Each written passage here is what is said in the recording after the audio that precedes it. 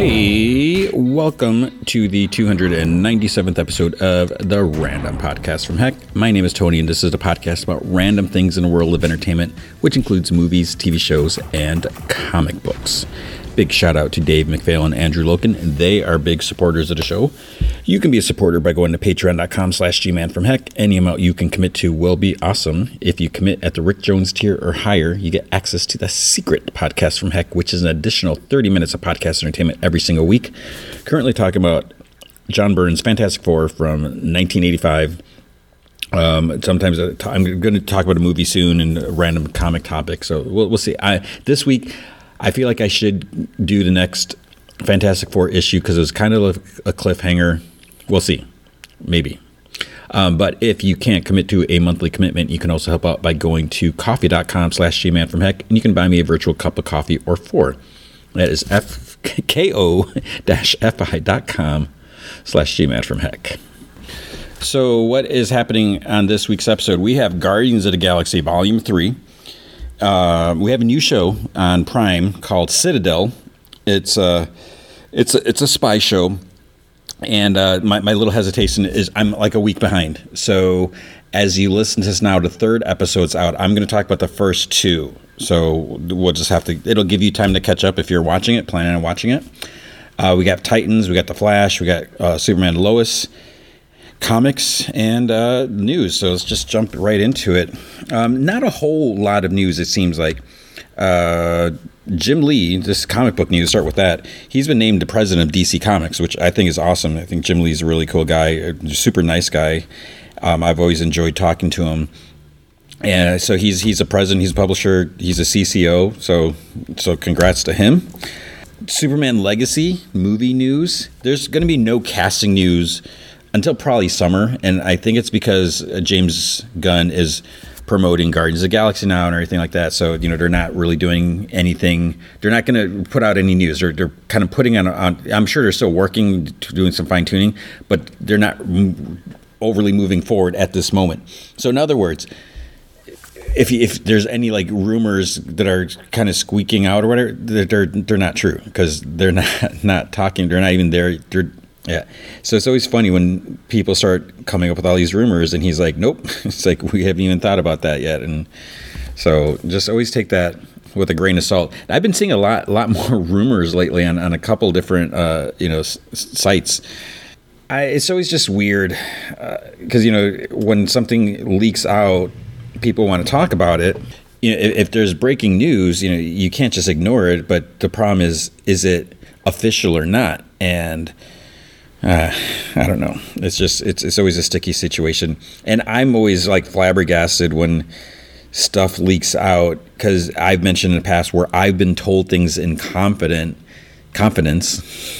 but I would never leak it because, if you do that, then you lose the contact because, the person could get in trouble because, they're like, well, how'd you find out? Who's your source? And when you do that, you also run the risk of, well, then, they... And it maybe doesn't matter, but it's like if I had like Marvel Studios news and I leaked it, Marvel Studios might be like, hey, we're not going to give you. I don't get anything from Marvel Studios. I don't get any press. I don't pursue any like press coverage, contacts, interviews or stuff like that. You get what I'm saying? It's such a sticky situation. So whenever there's rumors, just be careful. It's not always true. For example, this was weird. I actually saw someone had posted Poison Ivy casting news, like with a Hollywood Reporter headline and everything like that. And they asked James Gunn about that, and he's like, "That's not even a real headline." So someone had gone to the trouble to actually make like a fake Hollywood Reporter news site saying that I forgot who it was. Some actress was cast as Poison Ivy, and it's like no. So I don't understand that, but that's what people do, I guess. Jason Momoa. So apparently, I think he wrote like a 50-page treatment for Aquaman 2. Did they ask him to do that? I don't know, because apparently they're not using his story, and I think he's kind of like not super happy about that. my question is, how was it? It could have been good. And I think there's some stuff about like climate change or whatever. And maybe they're just like, while that's all important and great and awesome, I mean, it may not make for like the best superhero movie, if you're trying to get the action going and stuff. I don't know. But I'm just curious. It's like, did they say, hey, you want to, put down your thoughts? To write 50 pages, it just seemed, I don't know. I really don't know what's going on. That just seemed weird to me. There's a rumor about Margot Robbie, not at DC. So, when we think Margot Robbie, we think Harley Quinn. But I have no idea how even closely possibly credible this is. But there's a possibility that she may be considered, may have offered, maybe in a running. I don't even know. Maybe someone's just like, hey, maybe Margot Robbie, and they've never even talked to her. But there's a possibility of her as Sue Richards. Which I love Margot Robbie. I think she is an amazing actor. She's just great. But like, would she want to commit to that? And the question is she going to do more Harley Quinn? And there's nothing wrong with doing a different comic book thing.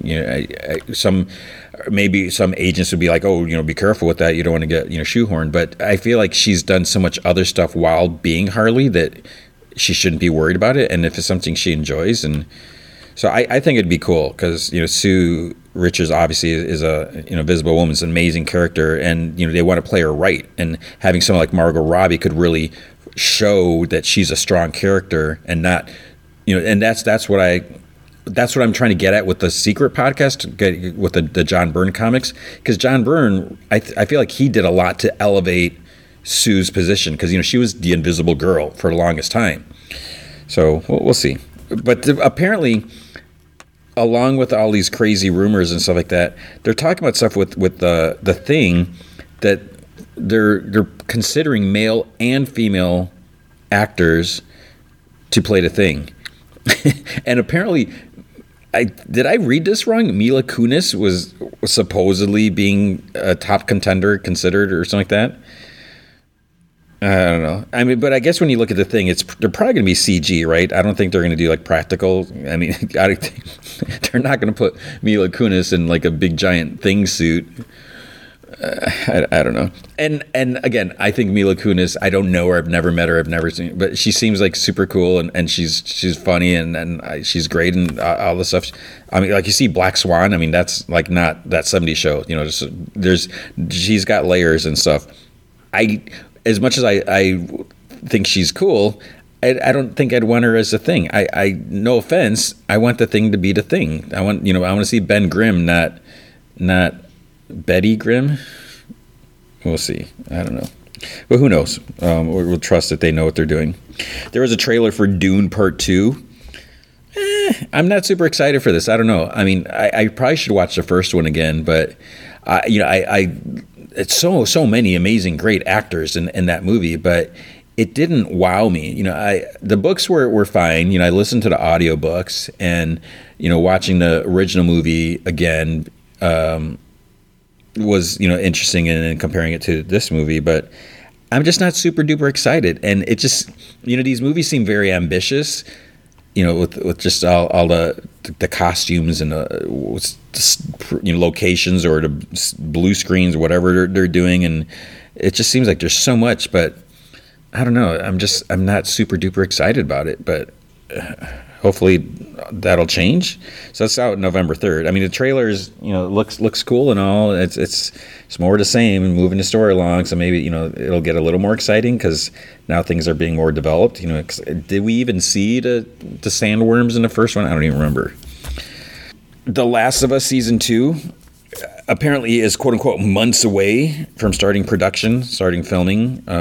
So they haven't yet. So hopefully that means sooner rather than later. Again, another rumor, Spider-Man 4, they're saying, oh, that might be happening, again, sooner rather than later. There may be an announcement this year, maybe not. Is Sony going to have a panel at Comic-Con or not? And who knows? So it's like the date that I saw was like August 2025. So we're at 23, so 2 years, which it seems far off, but I'm sure it'll come by sooner. Speaking of Spider-Man, just moving on to actual news. Across the Spider-Verse, 2 hours and 20 minutes. So this makes it, the longest animated feature, which is cool. But it's crazy to think that this is part one. I was kind of assuming, assuming, key is emphasis word, that the reason this was part one is because they weren't quite finished with the story.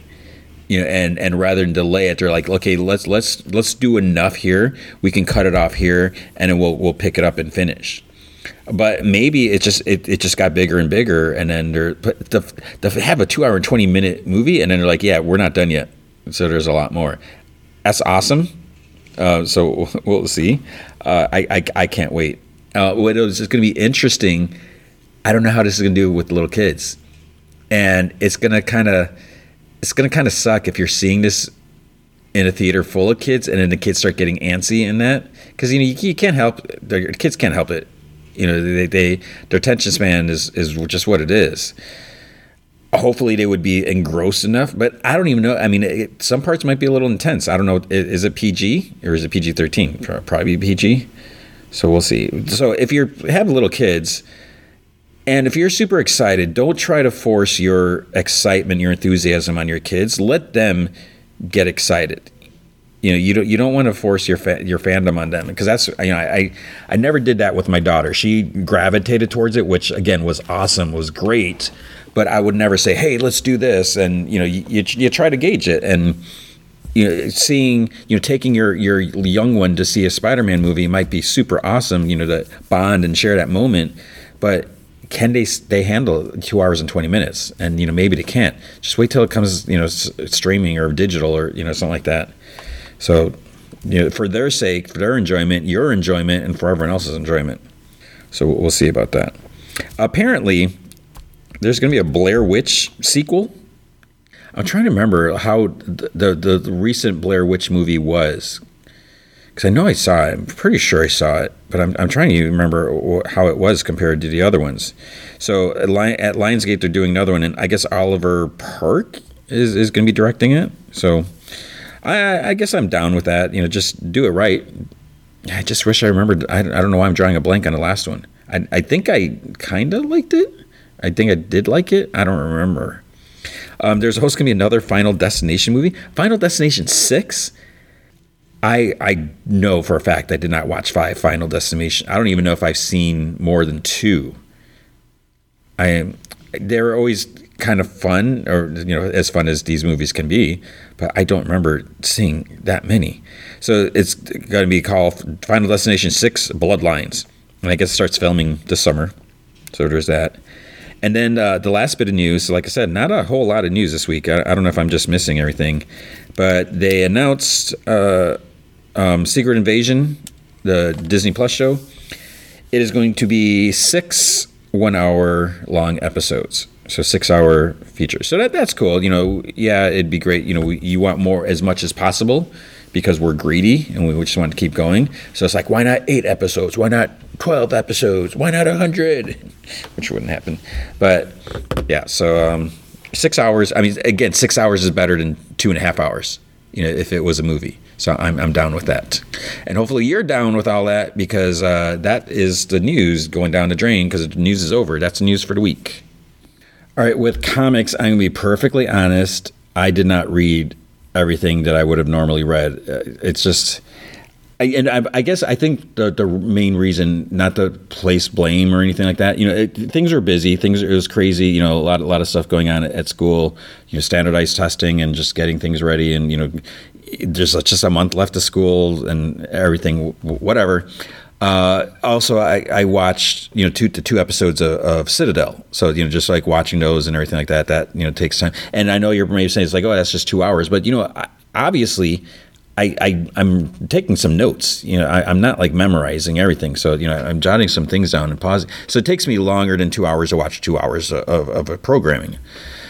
And it always makes, I always feel bummed when I don't read all the comics I normally read. And I have to remember to read them, because like at Image Comics, one comics is I Hate This Place issue 8. I didn't read issue 7, and because I remember when it came out, or when I was not when it came out, when I went to go read it, I was like, I think I remember I didn't read issue 7, so I had to read that.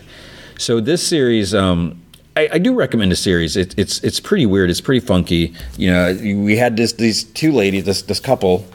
They inherit, or one of the ladies inherits this farm. They go there at night. There's like ghosts outside. There's this room full of videotapes and like weird stuff. So there's something going on with these ghosts and everything. But there's also like other like creatures and monsters outside.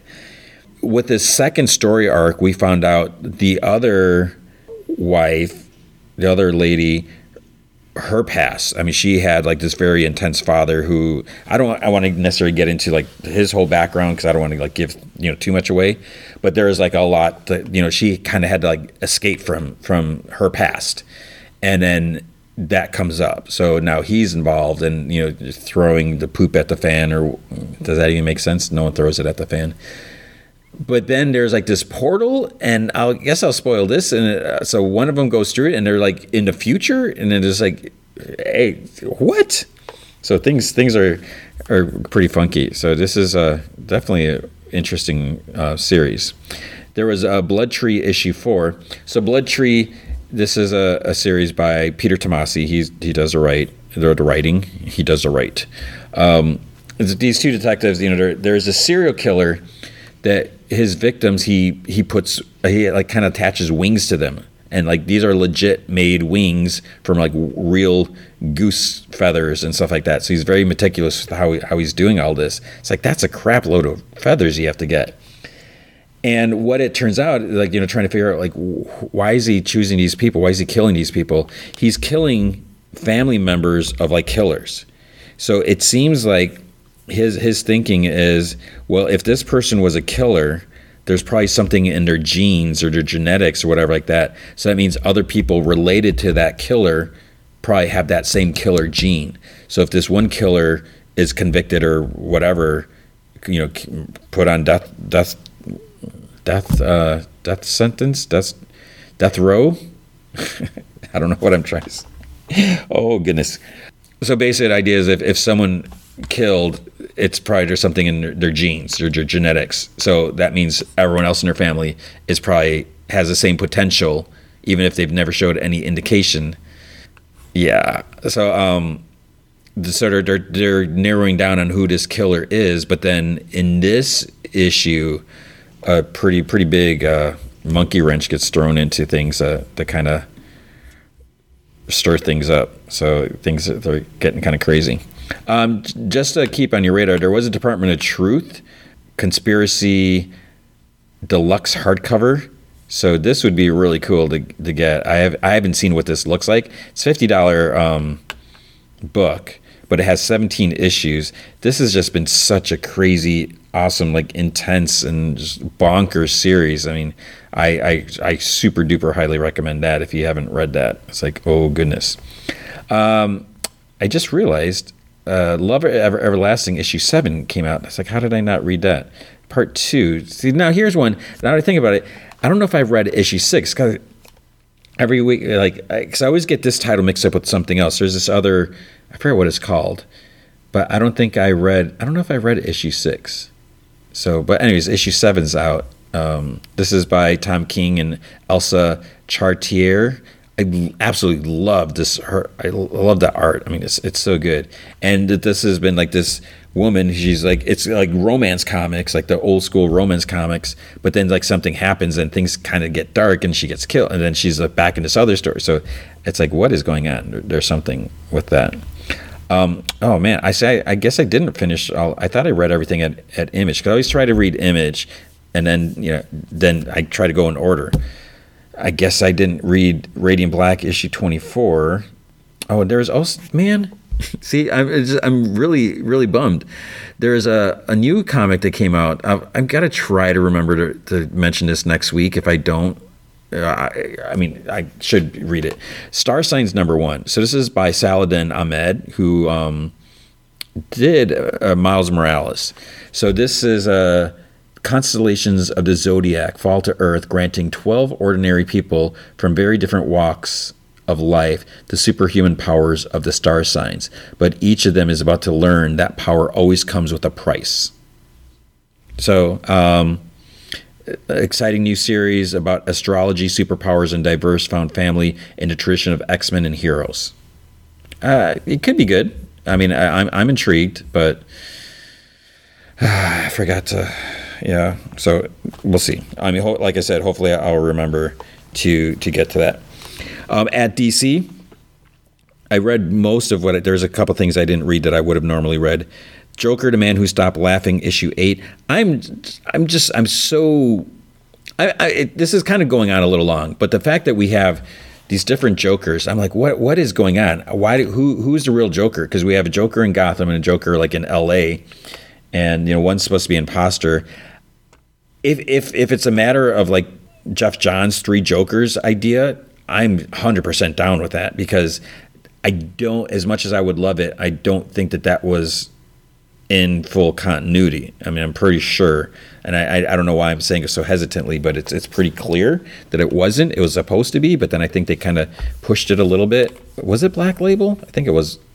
I don't even remember. I don't remember anything. But this, it's a weird story, because I can't even figure out who would be the real Joker, and maybe neither of them are. And so. And then the backup stories are just so weird and bonkers. It's like, okay, these have to be pure imaginary stories, and it's almost, they kind of have the 50s, 60s weird bonker, vibes going on, where crazy things would happen, and then I think they were just kind of brushed under the rug. It's like, you don't really worry about continuity back then. I don't know. Flash 798. Okay. The thing that really bugs me so much here, first page, Wally and Linda, their new kid is born. You cannot do that in comic books. So, because I feel like it wasn't that long ago when she discovered she was pregnant. Unless they want to say, if this was the case, if it had something to do with like speed powers, that it wasn't a 9-month pregnancy, okay, fine, I'll accept that. But I don't think that was ever necessarily mentioned, unless I missed it. But it's just, you can't do that, because, we want these characters to stay young as long as possible. So, you may start reading about Wally West when you're like 15, and then when you're 30, he's relatively the same age, maybe a tiny bit older, because that's just how it goes. We want these characters to have that longevity. So they have a new kid, and I don't understand how. So then there's also this big experiment going on with Mr. Terrific at his business, whatever. So Wally goes there, but then something happens. There's this big explosion, and Our Man shows up. So is this the same Our Man from Lost Children, from Jeff Johns and Todd Knock? And then, because Granny Goodness, of all people, spoilers, I don't know if this is in the solicits, Granny Goodness steals the baby, which is horrible the way it happens. Man, so they got to get their kid back, but this is yeah. And why is she just, is it because it's a Flash's kid, or is it just random, just big coincidence? I don't know. There's a new Shazam series, which, again, I totally missed the news on this. It's Mark Waid and Dan Mora. So my thing is like, wait a minute. These are the two that are working on World's Finest. Does that mean that they're not working on World's Finest still? Or does that mean that Dan Mora, because no way Dan Mora can do 2 monthly books. I mean, I could be wrong, but I think that would be very, very hard.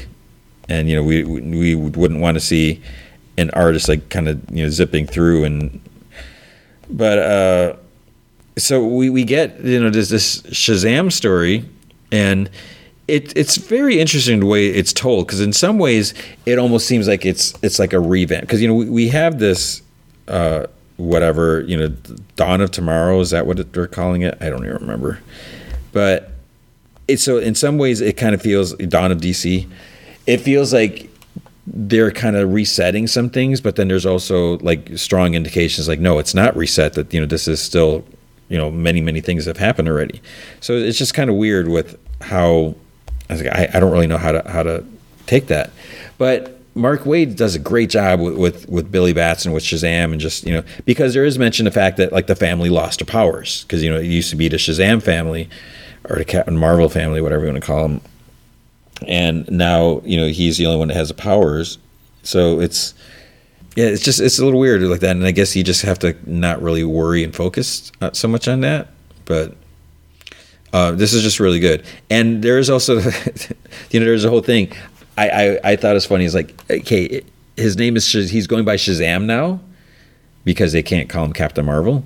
But how is he going to introduce himself? Because if he says, "Hi, I'm Shazam," and then he turns into Billy Batson, and they're like, "What, Billy? Where'd you come from?" And then there is I think they kind of switched it. They're like, "Well, the intention has to be there. You have to, so you're saying the words, and you're wanting to change from one form or the other." But so now they're starting to call him the Captain or just Captain. They can't call him Captain Marvel, but it's just kind of weird. So this was a good series. I like that. Poison Ivy, I don't think I read this, and I'm on the fence with this series. I like Poison Ivy, but just with the virus, at first she's going to try to kill everyone. It's like, how can you kill everyone? And then, what about Harley? You're going to kill her, turn her into a plant, and then she's like, well, maybe I shouldn't, but then somehow the infection's still out there. So, yeah, I don't know what happened in this issue. There's also a Peacemaker issue. Peacemaker Tries Hard. I didn't get to that. Dawn of DC, We Are Legend Special Edition. That is just I'm pretty sure there's all reprints. So it's introducing City Boy, Spirit World, and The Vigil. So yeah, I'm pretty sure these were all told in some of the other books. Because Spirit World, we have this woman. It's like, wait, where'd you come from? You got this big sword, and you're acting like this isn't your first rodeo. And then Batgirl gets involved, which is cool. But it's like, wait, what does that mean for Batgirl series? Is Batgirl gonna be there? There's City Boy, which I think is a weird name, and then The Vigil. Yeah, so I'm not super excited about these new characters, and I get the desire to create new characters, but I also feel like there are so many characters out there already, and many of them are getting pushed to the side. So I don't know. Then there is Batman and the Joker Deadly Duo issue 7. I'm assuming that's not the final issue. I didn't read this one this week. I didn't get to it, but yeah, I've fallen off it a little bit. I was excited at the beginning. I thought it was cool. Mark Silvestri's art, but yeah, I didn't read this one. And then there's Batman 135. This was apparently also issue 19, but basically the main story is Batman in this alternate like, I don't know why I paused so much there.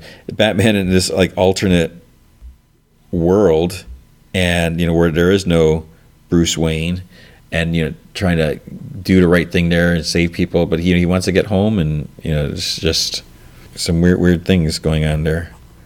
But it's just, I don't know. I mean, there's something about I while normally I could appreciate the what ifs and the exploration of different things, I'm also, I don't know, it's just because of my time, and it's like I don't want to read a what if that's trying to sort of be main continuity when it's not. I don't want to see like, oh, here's a different version of Batgirl or of Catwoman or Superman or whoever. I don't know. So we'll see about that. Then there's Adventures of Superman John Kent. I think I did not read this one either. So that's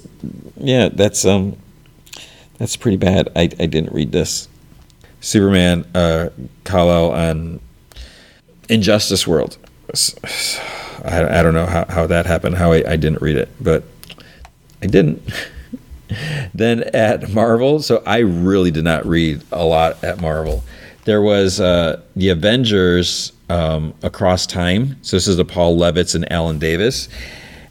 I really kind of adore this series. I mean, I absolutely I love Alan Davis's works, like, so much, and this was just like a fun series because it has that like old school like 60s feel to it. So it was really cool to see all that. And it's just it's a Kang story, so it's I don't feel like it's necessarily gonna blow the roof off the house or anything, but it's a cool story. But yeah, it is what it was. So there's that. There's like some Carnage stuff. It's like, whoa, why am I getting Carnage in my feet? I don't want any Carnage. There's Carnage Reigns Alpha, which no way I'm gonna read this. So as I look at this, it's like, okay, what's the synopsis? Now I'm thinking maybe I should have. Carnage versus Miles Morales. Cletus Cassidy's back and battered than ever with his soul trapped in the Extreme Biot armor created by Tony Stark during King in Black. Oh my gosh, this sounds ridiculous already. Cletus has the means to level an untold amount of chaos and, well, carnage on New York City and entire Marvel universe. Well, like any good Tony Stark invention, the extremis coursing through Cletus' symbiote veins needs power. That means Cletus is hungry. Good thing Brooklyn's very own Spider-Man is there to stand in his way. If he survives their first encounter, that is. Oh my God. That just sounds horrific. I just can't stand Carnage. Then there is a Cult of Carnage Misery. Liz Allen, the mother of Normie Osborn, she's blissfully unaware, is all new, all deadly Red Goblin. But what does Liz? So wait, she's Red Goblin, doesn't know it? I thought. Oh gosh, no! I don't want any more of this. Edge of Spider-Verse. This is issue 1. I didn't read this. I'm like, no, I'm not reading Venomsaurus and Spider Killer. No, thank you. Groot issue 1. I don't want to read a comic about Groot. I didn't read this. It could be good for all I know. Yeah, I didn't read that. I mean, maybe I'll give it a shot, but I don't know. Immortal X-Men. I'm not reading. Is this a? Oh, you know what? I don't think this was a. Whatever. No, it is a.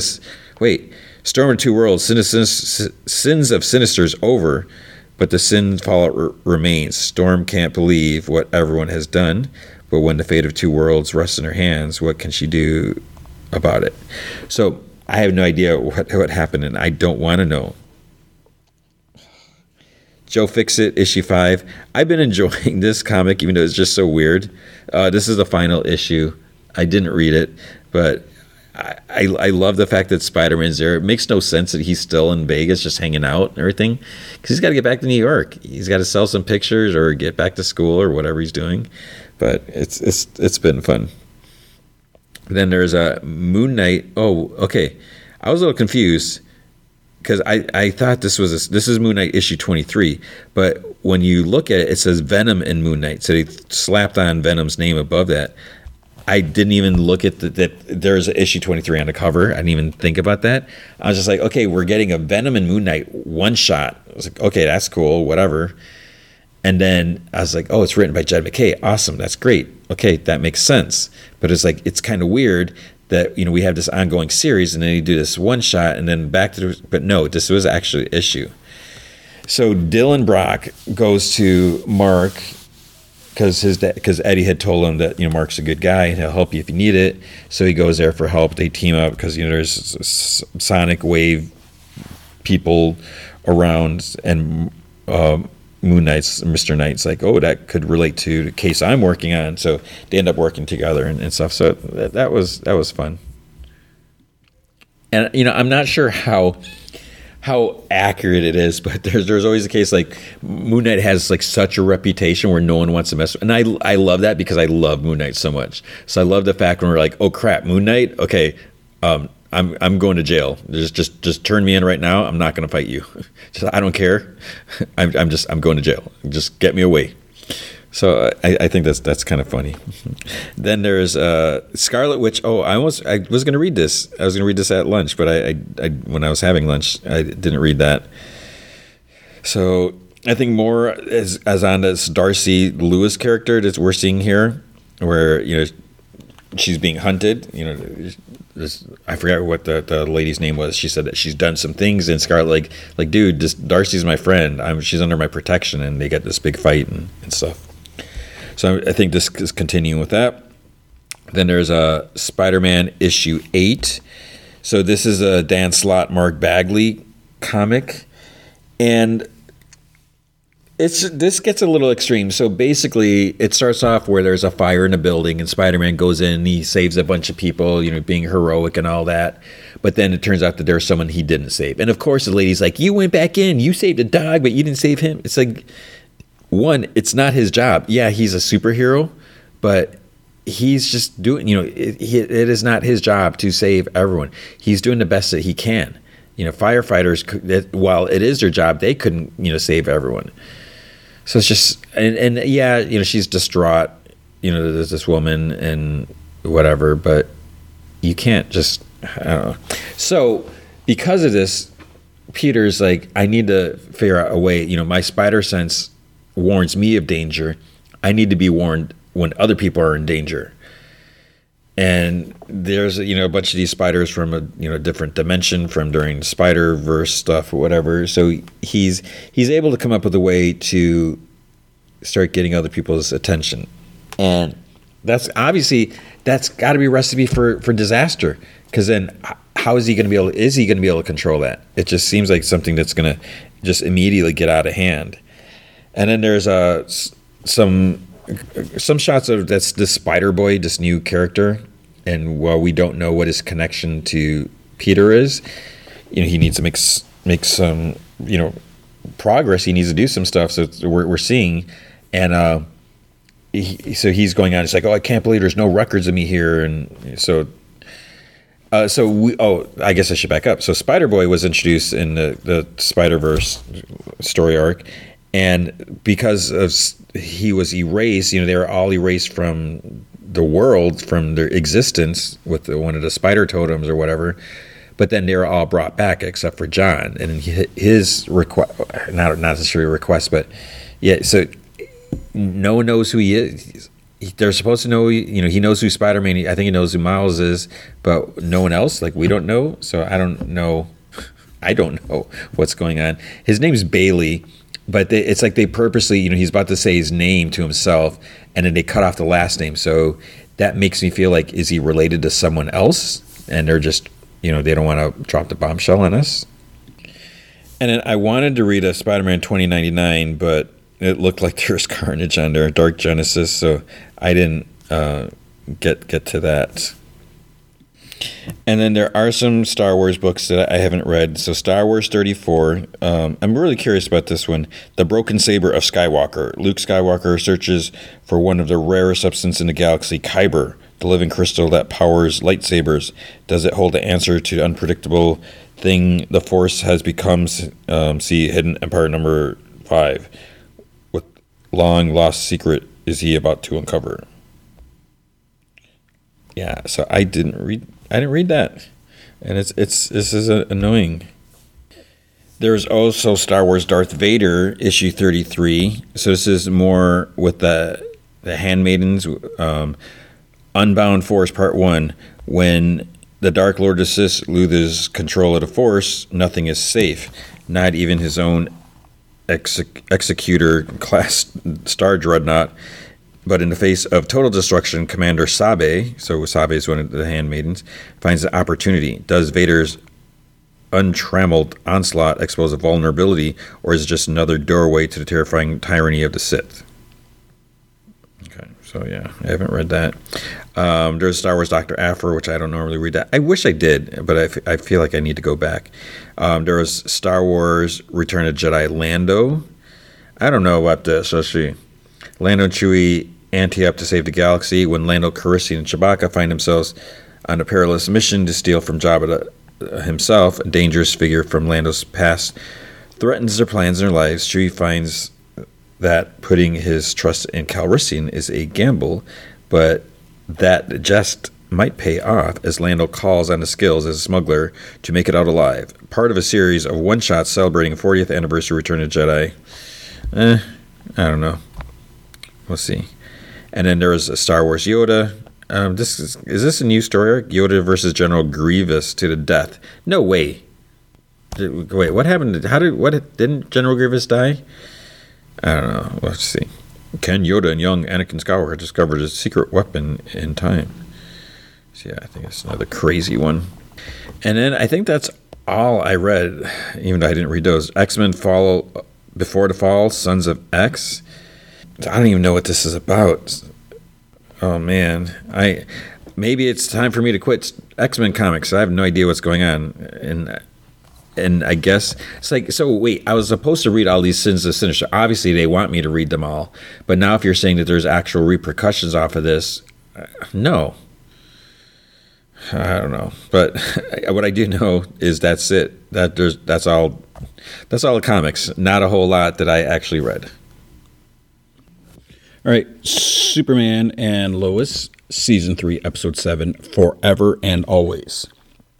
It starts off, it's bad. Lois is vomiting in the bathroom, and Clark is sitting by her side. You know, she gets up and everything. She's like, oh, I stained another one of your shirts. He's like, it doesn't matter. And because she's wearing like his shirt is for his, like her PJs or whatever. And then she like starts throwing up some more. And then you can see just a look on Clark's face. He's just sad because, you know, he's trying to help. He's helpless. There's nothing he can do. Next day, Lois is getting ready to go somewhere. And Clark's like, are you up for this? You know, we can postpone if you're not. And, you know, she drinks some grain smoothie, something like that, takes some pills. She's like, no, I'm ready. So, they just start to leave. And the boys are like concerned. And John's like, Mom, is everything okay? And she's like, yeah. She's like, we'll be home before dinner. And then Jonathan tells Jordan, he's like, they're not telling us something. So this is like the start of something. John Henry's working in the shop, and Nat comes in with 2 dresses. She's like, which one do you like better? And he's like, whichever one you like best. And she asks if he's going to change, if he's going to wear a button-up shirt. You know, did he get the food? The place is a mess. So she's like, he's going to be here less than 2 hours. And he's like, it'll be fine. It's just lunch. And he's like, I know it's important. It's like, I'll clean up. So her boyfriend, Mateo's officially her boyfriend now, so he's going to come over. At the diner, Lana's on the phone. She's like, when are we going to break ground? She's like, that's not what you promised. She's like, well, then I'll come down there. Sarah and Sophie are there too. Lana's like, that contractor thinks that I'll back down just because I'm a woman. And Sarah's like, what? And then she like kind of turns away because Chrissy Beppo walks in to like pick up an order. Lana sees her and kind of like turns away, you know, because it gets a little awkward. Chrissy goes up to her. She's like, hey, I know Kyle talked to you. I just need to know that this thing between us, it just sort of happened. And Lana's like, I know. And Chrissy's like, there wasn't never anything going on behind your back ever. And I wanted to tell you, but, you know, he was concerned about, you know, like motioning to the girls. And, you know, Sarah's like listening in on this. And Lana's like, I appreciate it, but you don't have to worry. We're fine. Then the waitress comes with Chrissy's order, and she like, here it is, blah, blah, blah, like this. And Sarah immediately looks over because it must be like Kyle's like usual breakfast. And Chrissy just like sheepishly says to Lana, she's like, okay, then. She's like, have a great day. And Sarah rudely is like, we know you already have. Lana's like, Chrissy, and she's, you know, try to apologize. And Chrissy's like, it's okay. And, you know, she leaves. And then Lana turns to Sarah. She's like, don't ever do that again. And she's like, Mom, someone has to say something. And Lana's like, none of this is Chrissy's fault. And Sarah's like, she's like 10 years younger than Dad. It's gross. And it's like, please. And the funny thing is, so like Sophie's actually there, but she's like oblivious to the whole thing. So Lois is at Hobbs Bay Medical. She says to Pia that everything is making her nauseated. And she's like, oh, and thanks for the heads up about the constipation and the diarrhea. So Clark comes in with some new anti-nausea pills. Like there's like something else, like some water. And Pia's like, oh, such a caring husband. And Lois like, yeah, he's the best. And Pia's like, my husband's the same way. You know, he'll do anything for me. Then we have a flashback. She's having dinner with Bruno. And she says that, you know, we can't keep doing this. And he's like, why not? He's like, I want to be with you. And she's like, it's Moxie's restaurant. Bruno's like, so we both work for him. And she's like, well, it's not the same as when we were kids. You know, I'm not the same person. It's like, I've had to do things. He's like, we've all had to do things to survive. So not really sure like what's going on. So is she with Moxie? Like, you know, Moxie was like the old crime boss or something like that in the area. Back in the present, Pia asks like, how are the boys handling things? And then Clark hears something. I don't know why it's always like a weird chirping noise. And he's like, oh, I should probably go check on them. The boys are actually at the fortress, and Jonathan's upset that Dad never even brought Mom to see Holo Lara, his Superman's mom. And he's like, why won't you help our mom? And it comes out because, Lois doesn't have the proper makeup to withstand Kryptonian procedures. So Jonathan isn't happy. And Lara's like, the risk is too great. And he yells, he's like, well, it's worth a shot. And Lara's like, well, the technology could kill her. And he's like, well, she might die anyways. Then Clark arrives. He's like, enough. He's like, what are you two doing here? And Lara tells him that they wanted to know if there was any Kryptonian science that could help. And Clark says that, she's going to be fine. And Jordan's like, well, she didn't sound fine last night. And Clark's like, that's just a chemo. Sometimes it's hard, but your mother can handle it. Jordan's like, but what if she didn't need to? What if there was another way? And Lara just kind of like gives him a look. Clark's like, your mother and I already discussed this. And Jonathan starts complaining. He's like, your mother's treatment isn't for you to decide. So Jordan's like, well, we're just trying to help. And Jonathan's like, which is what you should have been doing here this entire time. And Clark's like, excuse me? He's like, there's Kryptonian science that we're not even using. Lara's like, Jonathan, I explained the dangers. No. You just explained why our dad was scared. And Jordan's like, dude. And then Clark's like, stop it right there. He's like, I understand you're worried about your mom, but don't you dare act as if I'm not concerned just as much as you. You understand me? Do you? He's like, yes, sir. It's like, both of you, go home. We'll finish talking about this when your mother finishes her treatment. They take off.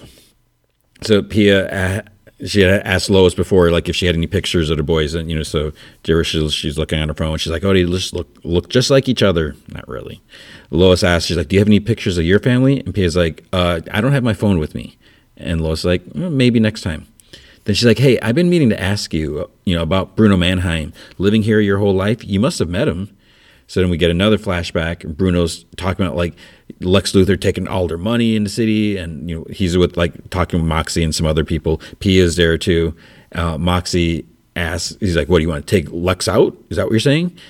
And he's like, "You're going to get the devil coming after us." And Bruno's like, "No, I want to make a deal. Give him the rest of the city while we get our corner back." So then back in the present, Pia tells Lois, like, yeah, she's seen Bruno in passing, but nothing worth mentioning.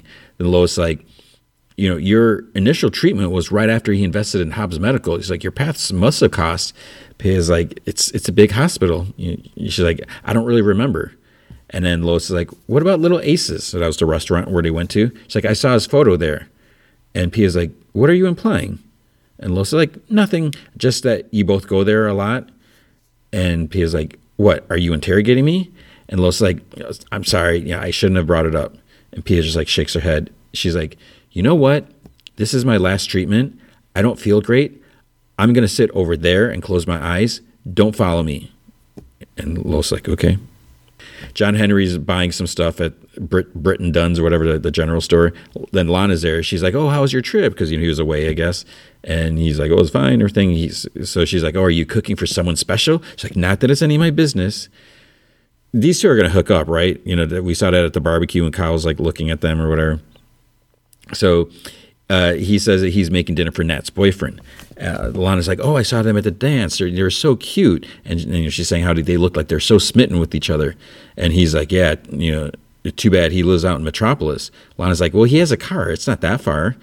And then she looks at him. She's like, what, are you trying to scare him away? And John Henry's like, no. He's like, I'm cool, Dad. And Lana's like, because at that age, it's nothing, better than the feeling of falling in love. Clark goes back to Hobbs Bay Medical. Lois like, is everything okay? And he's like, the boys were at the fortress. Like, let's just talk about it later. So he's like, you should be resting. And she's like, well, I can't. She's like, I feel sick to my stomach, not just from the chemo. Because she's like, after you left, I started asking Pia about Bruno, and it got ugly. He's like, I'm sure it wasn't that bad. And she's like, she walked away from me with her chemo cart to get as far away from me as possible because I'm a horrible human being. He's like, Lois. She's like, what am I doing? She's my friend, and I'm questioning her like she's part of some conspiracy. And, she says that since she was diagnosed, everything's off. She doesn't trust her instincts anymore. And he's like, you're close, and, Bruno's hiding something. Maybe you just need a little help. And she's like, from who? And he's like, he smiles. So from him. So Clark goes to Bruno's office. Bruno's like, it's like, oh, you showing up here kind of caught me by surprise. And Clark's like, I just want to give you the chance to tell your side of the story. So then we get a flashback. Bruno brings Pia to that place, but it's like a dump. It's like all run down and everything. I think he said his mother used to work there. There's a private entrance, and she's like, "Are you going to buy this?" He's like, "I already did." So he wants to remodel it. He's like, "It's time to reclaim Hobbs Bay." So then President Clark's like, "You single-handedly transformed Hobbs Bay." And Bruno's like, "All I'll say is I saw the potential that others didn't." And he says that, he's been very fortunate with his investments. And Clark's like, except for, with the hospital. He's like, according to the files that you provided to Lois, you put millions in for cancer treatment. So far, you haven't made a cent. He's like, your point? Clark's like, every investment you've made has been profitable, except this one. He's like, I'm saving my people. I don't need a profit from illness. And Clark's like, especially cancer. He's like, this disease is important to you? He's like, people in Hobbs Bay are developing cancer at disproportionate rates. Did your wife show you those records? He's like, she did. She also told me about Henry Miller and James DeStefano. More accusations? It's like 2 criminals who have been experimented on. Were they also part of your research? Because if they were, then it certainly makes me wonder, Mr. Mannheim, how far would you go to cure this disease? And he's like, your wife is sick. If her treatment doesn't work, she'll likely die. So you tell me, Mr. Kent, how far would you go to save her? So then the boys land at the farm. Seems like it took them a while. Jordan tries getting Jonathan to calm down, and he's like, why do you keep defending him? He's like, I know, they're hiding something. Then inside the house, he starts like opening drawers and everything like that. He's like, Mom keeps notes on everything. And Jordan's like, none of this is helping. And then Jonathan finds the last will and testament, and he's like, really? Nat and Sarah are texting each other about Dad and Mateo coming and everything like that. So Sarah's sitting at her dad's apartment, and then Christy walks in, and Sarah's like, you've got a key already? And Christy's like, no, your dad loaned it to me for today. And she's like, he's not back yet? Sarah doesn't answer. She's just like texting on her phone. Christy's like, well, I'll just wait then so we can go to the movie. And Sarah's like, you're coming? Christy's like, I thought it'd be a small first step. And Sarah's like, it's not happening. And Christy says, you don't have to leave. Sarah's like, well, I don't have to hang out with my dad's hookup. And Christy's like, that's not what I am. That's what it looked like this morning. And Christy's like, you know what? And Sarah like turns around because, she's about to walk out the apartment. She's like, I know where you're at right now. And Sarah just like rolls her eyes. She's like, oh my goodness. She's like, I know how it feels to see your dad's date. She's like, Sarah, it sucks. But that doesn't give you the right to go full on mean girl. And then Christy's phone chimes. She's like, your dad is stuck at the station for the rest of the day. Movie's off. And she's like, take whoever you want. And she like just puts it, gives her the ticket. She walks out, and Sarah's like, she's standing there. She's like, she like closes her eyes, and then she goes after. She's like, hold up. She's like, I heard it's supposed to be funny. And then she gives the ticket back and walks down the hall. Mateo knocks at John Henry's. He has flowers. He shakes John Henry's hand. He's like, oh, that's a firm handshake. Nat walks in. He's like, wow. He's like, you look stunning. And he just like walks over to her. And then John Henry's kind of left like with his jaw hanging, like, wait, what's going on here? Seeing his reaction. So after they eat, Mateo says, oh, God, lunch was phenomenal. And Nat's like, well, Dad did all the work. He's like, oh, you didn't have to do all this for me, sir. And John Henry's like, it was more for Bug. He's like, Bug? He's like, Nat Bug. It's what I called her when she was little. And she's like, and for some reason, he still does. And he goes right into the questioning. Are your parents okay with you making the drive back and forth from Metropolis alone? He's like, yeah, they trust me. And Nat's like, it's not that far. And John Henry's like, it's far enough. And she's like, Dad? And he's like, tell me about this party where you met Natalie. It was just a couple of friends hanging with the parents out of town. He's like, sir, I'm sorry if you think. And Nat's like, no, don't apologize. Just because my dad's short-circuiting for whatever reason doesn't make that your problem. He's like, Bug, don't call me that. She's like, we're going to the movie. Thanks for ruining lunch. She gets up and walks out. Mateo's like, thanks for lunch. It was really delicious. At Hobbs Bay, Lois decides to go up to Paya. She like opens her eyes. She's like, what part of don't follow me do you not understand? Lois is like, Paya. It's like, I'm really sorry. And then she's like, and now you're sitting. Paya, you have every right to be upset. I was digging for a story and I crossed the line. Too often, I let my work weigh into my personal life and it never ends well. It's probably something I got from my dad. Pia's like, oh, so now it's your dad's fault? And Lois is like, no, this is all me. She's like, honestly, I don't have that many friends and I really like you. And going through all of this has been unbelievably hard. And I don't know how I could have gotten through it without you. And then Pia's like, that's what cancer friends are for. Lois is like, I don't want to be cancer friends. I want to be friends. Pia's like, what does that even mean? Do we need like matching bracelets? Lois is like, no, I was thinking necklaces. And Pia starts laughing. She's like, you and me, we're from completely different worlds. Not to mention we both have cancer. It's not really the recipe for a lifelong friendship. And Lois is like, I disagree. And I can be very stubborn when I want to be. I don't know if you've noticed. She's like, a little bit. Lois is like, I promise, no more angles, okay? And Pia just nods. John Henry visits Lana's office. He's like, sorry to surprise you. He's like, do you have a minute? And, she's with her assistant, whatever. And she's like, did something happen with lunch? He's like, yeah. So she tells her assistant, she's like, we can finish this up later. And then her friend, as her assistant, she walks out, she mouths like, oh my God, behind his back. Because it was like, you've never seen him around town before? I mean, it's not that big of a town. They know everyone. Then Alana's like, was it the boyfriend? He's like, no. She's like, Natalie? No. And she's like, John, what happened to Cool Dad? And he's like, he never showed up. He's like, I thought I could handle Nat having a boyfriend, but I saw how he was looking at her and how she was looking at him. And he's like, ever since she showed up in Smallville, I wanted, Nat to do teenagers things. Now that she is, it's like, I'm terrified. Nat and Mateo are in their talking line. They're at the line for the movie. She's like, I don't know what was up with my dad. She's like, it was like he was trying to scare you. And he's like, mission accomplished. But he'll have to step up his game if he wants to scare me away. And she's like, nah, whatever. But then he's like, I'm going to kill him with kindness until he realizes that I'm a perfect date for his daughter. So Sarah and Chrissy are walking to the movie. Then Sarah's like, so should we buy some candy? And Chrissy's like, that won't be necessary. She opens up her purse. And Sarah's like, oh my God, it's like a candy shop in there. And she starts pulling stuff out. And she's like, oh, these gummies look good. And Chrissy's like, oh my God. She's like, those aren't for sharing. And she's like embarrassed. And Sarah's like, she's like, no. She's like, oh my God. And Chrissy's like, no. And she's like, you're a stoner? And Chrissy's like, no, this is so appropriate. She's like, please don't tell your dad about this. And Sarah's like, oh my God, my dad's dating a stoner. And she like covers her mouth, like chuckle. And she's like, where do you even get those? I guess they don't have them in Smallville. And Chrissy's like, I go to Coachella every summer and bad decisions are made. And we're never going to mention these gummies again, okay? And she just keeps walking. And Sarah just sits there for a second. Then she's like, wait, what band did you see? Clark says to Bruno, he's like, this isn't about you.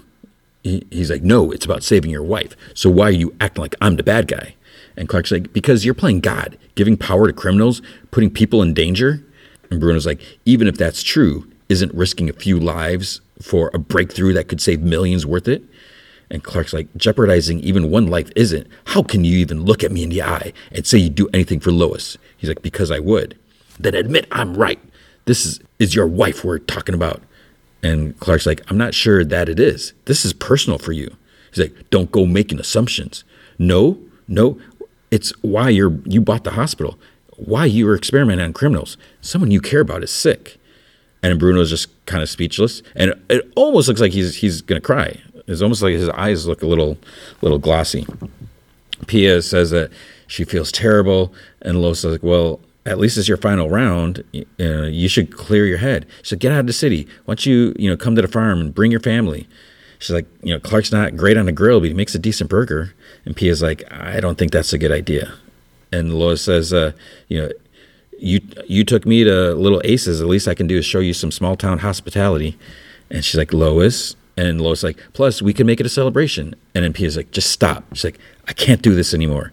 This wasn't supposed to happen. You and me, we weren't supposed to become friends. It's like, everything I told you was real about me, how I was feeling. I just didn't tell you about him. And then Bruno walks up with like Clark behind him. And she's like, my husband's not who you think he is, Lois. And he's like, everything he's done, it's all been for me.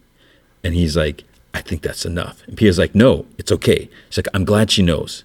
And then Lois is like, I don't understand. All these years, why would you keep this a secret? And Bruno's like, my whole life, people have judged me, thinking the worst. I just didn't want them thinking the same way about Pia. Then her treatment thing beeps, so she's finished. Bruno's like, now you know the truth. Do what you want with it. So he helps Pia up, and then Clark just like steps aside. So then out on like some balcony at the hospital, Lois and Clark, there's like other people. Lois like, I can't believe that I never figured out. Pia's talking to staff. She says she wants to thank everyone who took care of her, and then she says she's really happy with all the surprising moments she's had with the people here. And she kind of looks at Lois, and she's like, most of all, she's like, I want to thank my husband. He tried moving heaven and earth to save me. And she's like, Bruno, you have my heart forever and always, which is the name of the episode. And then he's like, forever and always, smooch. And then she's like, oh, whatever, it's time to ring the bell. And she's like, say it with me, screw cancer. And they ring this bell. John Henry and Lana are walking down the street. They're talking, and he thanks her for talking him off the ledge. And then they see Nat and Mateo's smooching like on the sidewalk. He starts to go walk over there, and she's like, what did we just talk about? And he's like, right. He's like, cool, Dad. So they go up there. He's like, and Nat's like, she's like, Dad. And Mateo's like, sir, he's like, you and I have to talk. So they go like across the street. Lana tells Nat, she's like, don't worry, he can't do anything in public. Nat's like, it's like he's just trying to drive Mateo away. Lana's like, he's just trying to figure it all out. Then she sees Sarah and Chrissy walk out of the movie like laughing, and she tells Nat, she's like, I should probably go. And then Sarah sees her like Lana rushing, like darting off like across the street, and she's a little confused, but then she keeps laughing and like talking with Chrissy. John Henry's like, I just wanted to say I didn't handle things well. Mateo tries like cutting off. He's like, stop. Let me admit to being wrong. It's like, you're Nat's first boyfriend, which means you're the first boyfriend I had to deal with. He's like, I totally get that. And John's like, and despite your need to always want to give the right answer, I can tell you're a good kid. Nat likes you, and I trust her. So now I'm trusting you to treat her right. And it's like, just quiet. He's like, this is the part where you talk. He's like, sir, I give you my word. My mom raised me to respect women. If I ever disrespected Nat, I'd be more afraid of her than you. And John Henry like chuckles. He's like, sounds like a good woman. And he's like, yeah, she's great. He's like, maybe you can meet her someday. And John Henry's like, let's take this one step at a time. Lois and Clark return to the farm. They talk about, Bruno doing all this stuff for Pia. She's like, I always thought of him as like a crime boss, and now I'm just seeing him as a doting husband. The boys rush out. Jordan's holding out the will. Mom, what is this? Clark's like, whoa, you went through your mom's things? Jonathan says, you lied to us about how bad this is. Jordan's like, these are end-of-life documents. Jonathan's like, you wrote goodbye letters. And she's like, yeah, I know. She's like, I know this looks very scary. It's all normal things you do in case things go bad. Jonathan's like, things are already bad. It's like, we hear you getting sick. We see you losing your hair, not eating, not drinking, but you never talk to us about anything. And the Clark is like, and we try to get help from your mom. You get mad at us? I mean, what are we supposed to do? He's like, Jonathan, you have to, what, have hope? Just believe that somehow everything's going to work out? Everything's going to work out fine? He's like, maybe that works for you as a Kryptonian, but for humans like mom and me, we can't. He's like, it didn't help your dad from having a heart attack or your mom from having a stroke. And the last time I checked, hope doesn't cure cancer. And he like walks inside. So later, Clark's talking to Lois in the bedroom. And he's like, sorry you had to hear that. She says that, he's just scared. It's just a reminder that, he's not like him or Jordan. And he's like, you just get some rest. I'll go talk to the boys. She's like, it's better if they hear it from both of us. So Clark gets the boys. Jonathan, they walk in. He's like, sorry. And she's like, it's okay. So she tells him to sit on the bed. She's like, you're right. She's like, I'm really sick. I've been trying to hide it from you. Jordan's like, we said no more secrets. And she says that, she didn't mean for it to be a secret. Clark's like, we just don't want you worrying about something that might never happen. Jonathan's like, but you can't know that for sure. And Clark starts saying something. And Lois like, he's right. And Jonathan's asked like, why don't you just use the technology from the fortress? And Jordan's like, yeah, there could be something there that could help. Clark's like, well, if we use it for your mom, it wouldn't be fair to keep it from everybody else. And using Kryptonian technology here, the risk to the greater good is just too high. Jonathan's like, I just don't want you to die. And she's like, I don't want to either. And she's like, I love you too so much. And she hugs him. Lana's in the living room looking at a photo album. Sarah walks in. She's like, Mom, I saw you in town. She's like, how come you just walked away? Lana's like, well, because lately I've been doing that thing that I always do, not being honest with, about my feelings. She's like, I tried to act like nothing was wrong, but I saw you and Chrissy having fun, and I felt bad. Sarah's like, it was just a movie. Lana's like, it's not that. Just since the divorce, it feels like everyone is just moving on. Sarah's like, well, maybe not just moving on. Maybe it's about being present. If there's anything you could do right now, what would it be? Lana's like, I would shoot off a firework. And Sarah's like, it's not what I was thinking you'd say. And Lana's like, I found a box of your dad's old fireworks. I'd shoot them off before the sheriff arrives. And then she's like, let's go do it. Clark's out on the porch with the wine. Jonathan comes out. He's like, bad time? And Clark's like, you tell me. So Jonathan's like, I'm sorry. He's like, I know you're doing everything possible to help Mom. I just wish there was more we could do. And Clark's like, yeah, me too. And he's like, probably helps having a glass of wine, though. Then he's like, wait, can you even feel it? He's like, nope, not even a little. But it's something your mom likes, so... And he's like, I was thinking about what you said earlier about being human like your mom. He's like, I didn't mean anything by that. He's like, I know, but I understand where it's coming from. But I want you to remember, you are just as much Kryptonian as your brother. And he's just as human as you are. And then they start seeing firework. Jonathan's like, oh, it must be blah, blah, a couple of his friends. And he's like, no, that's Lana. And Sarah? So they just watch it, whatever. Then we see Sarah and Lana. They run from the fireworks. They're looking at her in awe, and they hug, and they're laughing and stuff like that. Jonathan's like, it's actually kind of nice. And Clark's like, yeah, it is. And he puts his arm around him. At the house, at Bruno's place, Bruno helps Pia sit. And he's like, do you need water or anything? She's like, no, I just need to catch my breath. And he thinks back. Moxie's talking about his proposal and how he went behind his back. So then, and Pia's there. She uses her powers on the people with Bruno, like, and it's like she sets out these screams, but they're almost like daggers, like just like I'm pretty sure they kind of get impaled. They're dead. They're killed. He's like surprised, and she's like, "I told you this was a bad idea," and he's like, "This was our future." He's like, "I've loved you since we were kids." He's like, "Make a life with me, make a city forever and always." Moxie says, he's like, "Do it now."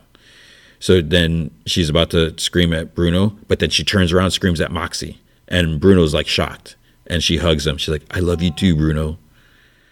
In the present, Bruno tells her, he's like, it's going to be okay. In the other room, you're, Mom, are you here? It's like, uh-oh, whose voice is that? And she's like, we're in here.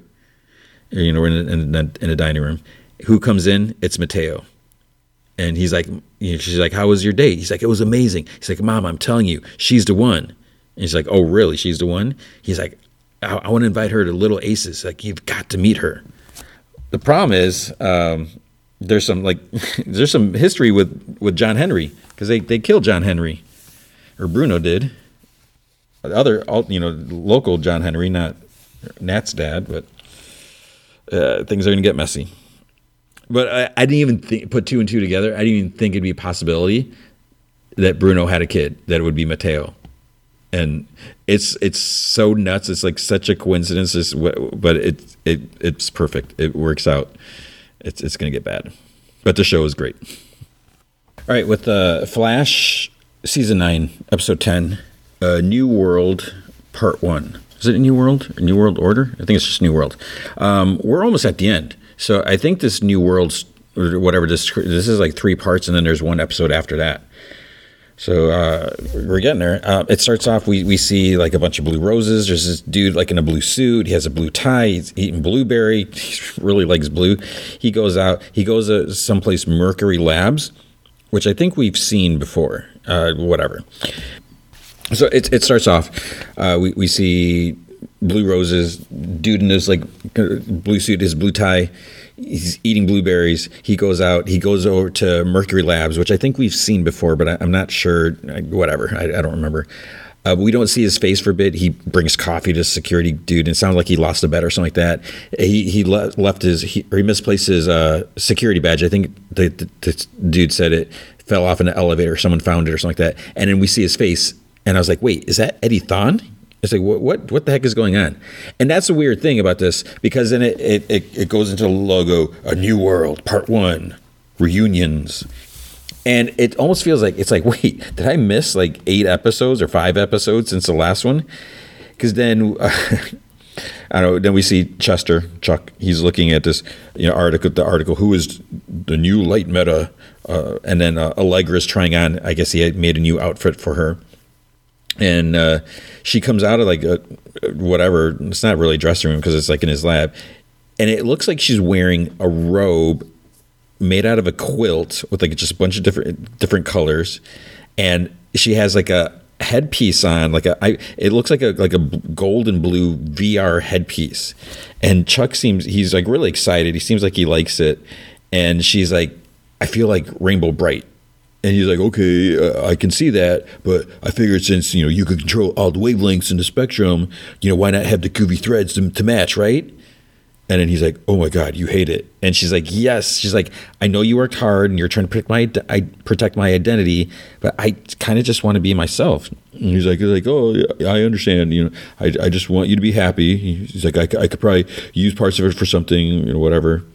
And, he like turns, goes to his desk, whatever, because he's all sad, mopey. And then she kind of looks at him and she's like, Cecile is away with Joe and Jenna. Do you want to come by the house and help me take this off? And he looks at her and he's like, the lights go out. He's like, yeah. Ugh. Joe is making food for Cecile. And she's like, you don't have to make a feast every time I come by. He's like, well, I want to. So, she says she's happy to be home. And, he says he's proud of the hero she's become and the home they've built or whatever. But then she seems like she's kind of distracted because, he's going to go get Jenna so they can eat lunch. So I'm not really sure if she's having second thoughts, like she wants to be home, or maybe she's just like, maybe she's itching to be out in the action. I don't know. And I don't think they address it, at least not in this episode. Then here's another weird like jump thing. We see his apartment, and at first it's like, is this Caitlin's apartment? But then we see like, I think there's a picture of Caitlin and Frost or like that. And then at the door, some like icy smoke pours under the door, and Keown whoosh, like materializes out of the smoke. And then she says hello to, some of the plants because she's named them, whatever. And then she starts writing in a journal to sisters Caitlin and Frost. It's like, it's a really weird segment because you see part of like what she's writing like on the bottom of the page or something like that, and you see like the top is like her leaning over writing whatever. She talks about the journey she's taking over the last 9 months, and she's like, this morning I refroze a lake for a bunch of kids on a field trip so they could ice skate with her. And she's like, Frost would have done the same. And she's like, and Caitlin, she's like, Argus has been helping me catalog my powers. It's like every day another new ability comes up. Which is like, what? And then she's like, there's only one person I wish I could talk to about all this. And then she looks like kind of like right at the camera. Wherever you are, Mark, I hope you're okay. It's like, what? I don't understand this part. Then Iris is sitting around the loft on the sofa. Barry's like zipping around doing something. And she's like, why do you always do everything like last minute or whatever? He's like, oh, I thought you'd like it. I'm just living in the moment, whatever. And then she says that she wishes she could just give birth already because, and she's really pregnant, so she's got a belly, and she's like, I miss drinking wine. It's like, okay, drink this. This is before drinking wine is cool, kids. No, it's not. So she's like, what are you doing? And he's like, oh, I'm baby proofing the loft with proximity based meta dampeners. And she's like, you're dampening are you going to dampen our child? He's like, well, what if Nora accidentally uses her speed and gets hurt? And she's like, okay, yeah. Then she gets an email, Pulitzer Prize Awards, you've been nominated. So she shows him. He's like, oh, I'm so proud of you. He's like, and just you've earned this, whatever. And then he like moans in pain, and he's not sure what's going on. This blue energy washes over him, and then he disappears. So then Barry kind of appears. He reappears like outside. And like someone walks by, it looks like someone's carrying a Discman. And then he looks over at a license plate. It's like forever free. And there's like a U.S. flag in the center. But the sticker thing, it's the year 2000. And he's like, what'd I do this time?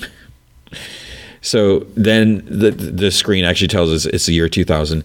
Barry like running home. But then he like crashes into his laundry van that's like open.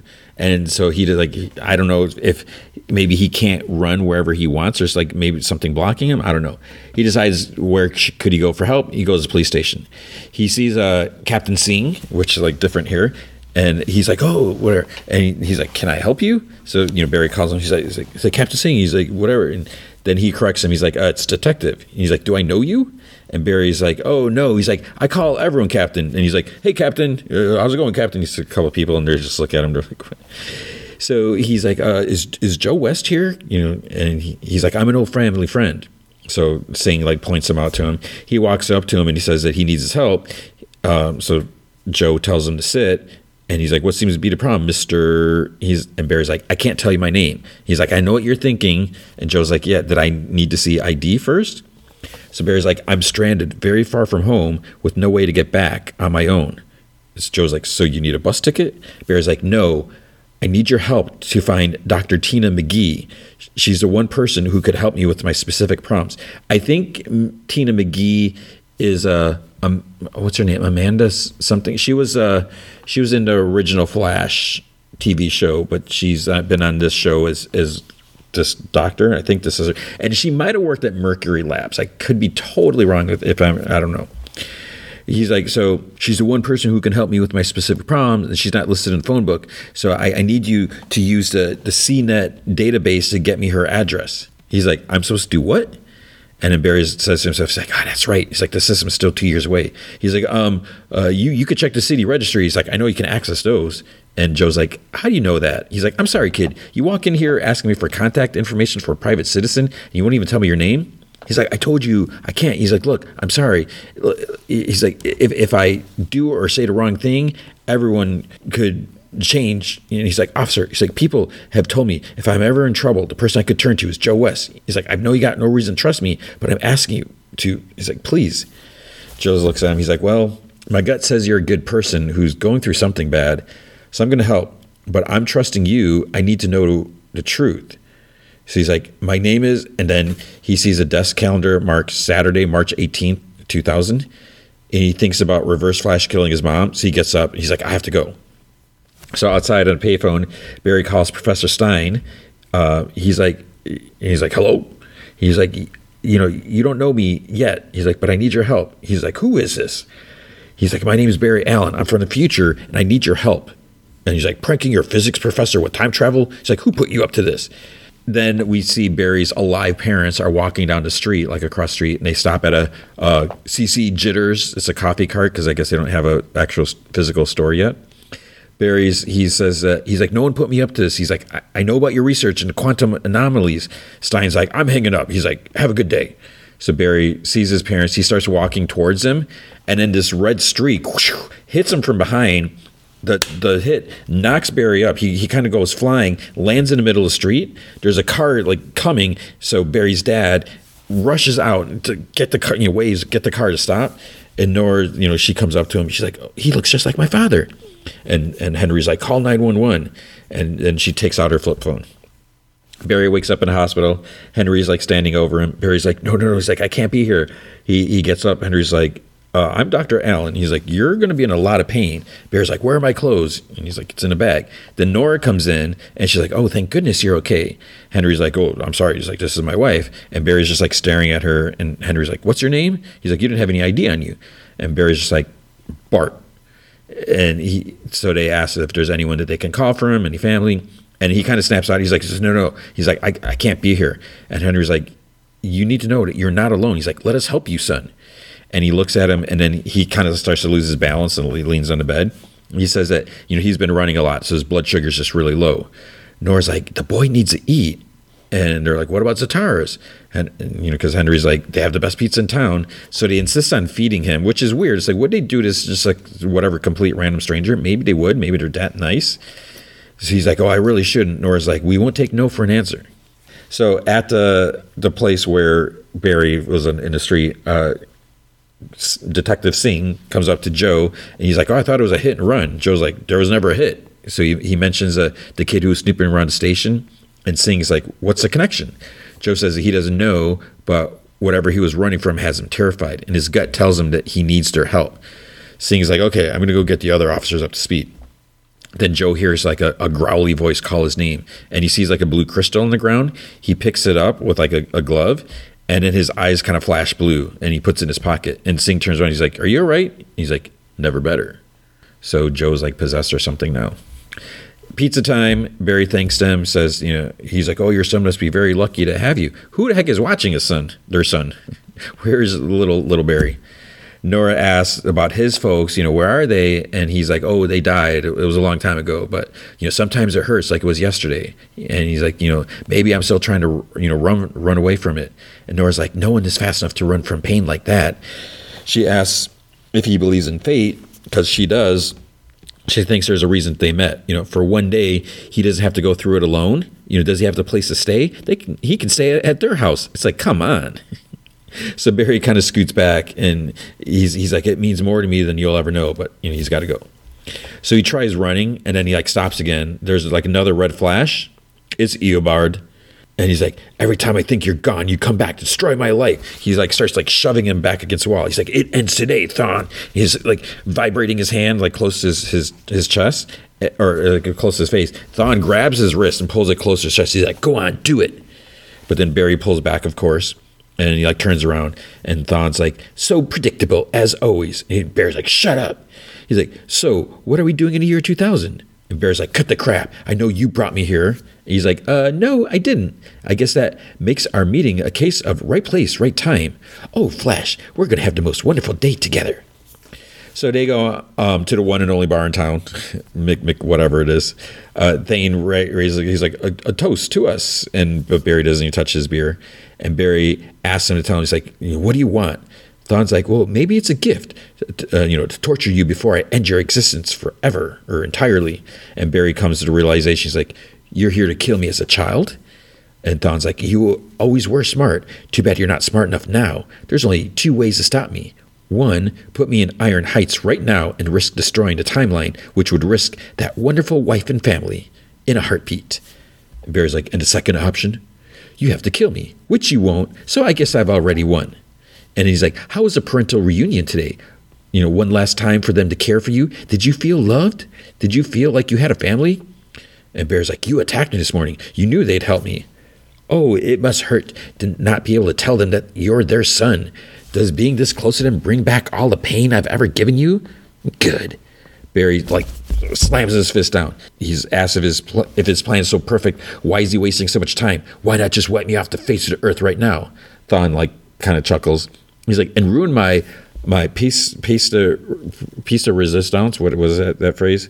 He's like, no, I'm gonna savor this entire day. Now there's one last thing I want to hear you say it. And Barry whispers, he's like, you win. I can't stop you. Thawne sighs. He's like, delicious. When Barry gets up, he's like, you can't walk away from what's about to happen, Barry. He's like, I know. I can walk towards it. And he leaves. It's nighttime. Nora thinks, she's like, oh, we should be out there looking for him. Henry says that he knows, but they're still at the hospital. It's like they're not with their kid. So Henry's like, you can't give help to someone who doesn't want it. But then Barry's there. He's in the doorway. He's like, it's not that I don't want your help. So Henry's like, oh, we've been so worried about you. And Barry's like, that means the world to me, especially today. Ever since they passed, I never stopped wondering, what I would give to have them back just for one day. If that happened, what would I say? Nora's like, well, you can tell us. And Barry's like, your love made me who I am. And despite the darkness, I still carry your light inside me every single day. And so will your granddaughter. And Nora's like, I know your parents would have loved that. Henry says that, wherever they are, they're proud of him. Nora hugs him, and Henry, kind of joins in. Then Nora's like, you take care of that baby. So Barry watches them as they leave, and then he hears growling from, is it Thawne? It's like, I don't, it was actually, I know it's not Thawne. There's some growling going on. So he looks around. He goes into this back hallway, and Joe's standing there. And he's like, Barry, it's okay. It's me. And he's like, Joe? He's like, and I know you've been stuck here in the past. Barry's like, I have no idea how I got here. And Joe's like, relax, son. He's like, everything's fine now. And Barry's like, Thawne kills my mom today. He's like, I know. He's like, Barry, I know what happens today. And then his eyes glow blue. I've been waiting for it since the dawn of time. Barry steps back. He's like, you're not Joe. He's like, who are you? And he's like, I'm leveling the playing field that your legacy has created. Barry's like, negative speed force? You're the new avatar? That's impossible. Joe doesn't hate me. And he's like, no, I'm not the avatar. You killed him, remember? I'm the real deal. You're going to pay for what you've done. Barry's like, you want to fight me? Fine. Let Joe go. He's like, I can't. He's part of the plan. They all are. He's like, now shut up and die. And he blasts him with blue energy. People in the hospital are starting to freak out because I guess the blast kind of rocks the building. So negative speed force says, Barry is going to experience a world of pain. And Barry's like, I don't think so. And so he's like, I'm not afraid of you, boy. I'm a force of nature, but this body is human. Kill me, you kill your own father. Barry says that, neither of them can win. And then the Speed Force is like, Thawne died, so can you. He sends another blast at him. Barry runs and the hospital shakes again. Singh and some other officers arrive to help evacuate the hospital. It's like they got there pretty quickly. And so Negative Joe's like looking for Barry. He's like, what's it going to be? Run home and save your mother and risk the timeline, including baby Nora, or stop me? Barry throws some energy at him. He just gets a little angry when he hears that. Negative Joe sends blue energy at Barry. He ducks, he moves. Give up and die, boy. You have no choice. Barry zips around and throws energy at Nega Joe, and he goes flying. Barry sees his body lying on the ground. He goes to see if Joe's all right. He's like, Joe. And then he gets up slowly. Joe? He puts his arm around his neck, starts like zapping him. He's like, you are the chosen one for 9 years, but tonight a new world begins, which is the name of this story arc. Barry struggles, to hold his hand back. He closes his eyes, thinks of Iris. His energy kind of takes over and combines with the Negative Joe's, and there's like energy backlash. Singh gets like hit in the hallway, so I don't know what's up with that. Is he going to get some powers now? Barry checks on Joe and sees blue crystal on the floor, and it like disappears. And then Singh comes in, and Barry grabs Joe and zips out of there. He puts Joe in his squad car because then Joe's like sitting there, is like, wait, what? And he's like a little confused, like looks at his hand. I guess where he was holding the crystal, maybe. Barry runs and he's like, run, and you hear like just voices like, run, Barry, run, all that usual stuff. Reverse Flash is running. Then they both meet outside the house. He's like, you destroy an entire timeline to save your pathetic existence? And Barry's like, no, Thawne, I'm not here to save myself. I'm here to save you. Thawne says that, Barry took the credit that he should have had. And Barry's like, I'm sorry. Thawne just chuckles. He's like, is that what this is all about? Making amends for ruining my life? Well, it's too late. And Barry's like, it's not too late. He's like, you could still have the life you want. It's like, all they did was, cause each other pain. Tonight, you can change all that just by walking away. And Thawne says that that's not what this is about. He's like, I win tonight. And Barry's like, that's what this is all about? You win one battle with us, not the war between us. If you don't walk away tonight, you will lose everything. Thawne like stares at him and like laughs. He's like, liar. He's like, don't you know who I am? I've always been the hero. You're the villain. You reversed my life and dragged me to hell. And he's like, this is why it happens tonight. And he like zips off. Nora notices her wine is like floating up out of her mug. Then the fight's at her house. Nora's stuck inside the circle of energy. So we've seen this scene many, many times. And then we see like where Flash sees the other Flash, which I thought they already explained the two Flashes. So I didn't think this Flash was our current Flash. And little Barry, he gets zipped outside by one of the Flashes. Thawne runs and then he like stumbles and rolls. He goes as Palmy asks Gideon, because he downloaded a version of Gideon or whatever. He's like, what happened? She says that his ability to move at super speed and travel through time has been depleted. Then he's like, how am I supposed to get back? You can't. And then he screams. Ah! Barry arrives. He's like, I don't understand how. He's like, you saved yourself and you let me kill her instead? Why? Barry's like, I had no choice. He's like, killing your mother, it's a fixed point. You knew this was going to happen. And now I'm stuck here in a hell and I get to watch you grow up. He's like, even if I have to tear the universe apart, I will find a way to take you down and everyone you love. He's like, this night, my focus changes. Barry's like, I know. This night used to haunt me. Not anymore, because today I got to see my parents one last time to feel how much they loved me. And Thawne's like, this is the worst night of your life. I know it. Barry's like, and today brought me the peace I've been looking for ever since. I have you to thank for that, Eobard, and I will always be grateful. Then Barry gets some pain. He stumbles back, consumed by the blue energy, and he's gone. Then Eobard screams, no, like Darth Vader. Then we see Eddie Thawne. He wakes up at his like station. He's got like this, I don't know if it's a fancy computer. It's like one of those see-through digital screens or whatever. The power flickers in this room. There's thunder rumbling outside. He goes to the window. He looks and he sees like red lightning and like purple skies. He looks at his hands and then some chemicals on the shelf start floating. He's like, that's impossible. Lightning strikes him. He flies into the shelf of chemicals behind him. The light kind of flickers off and whatever, lightning, whatever.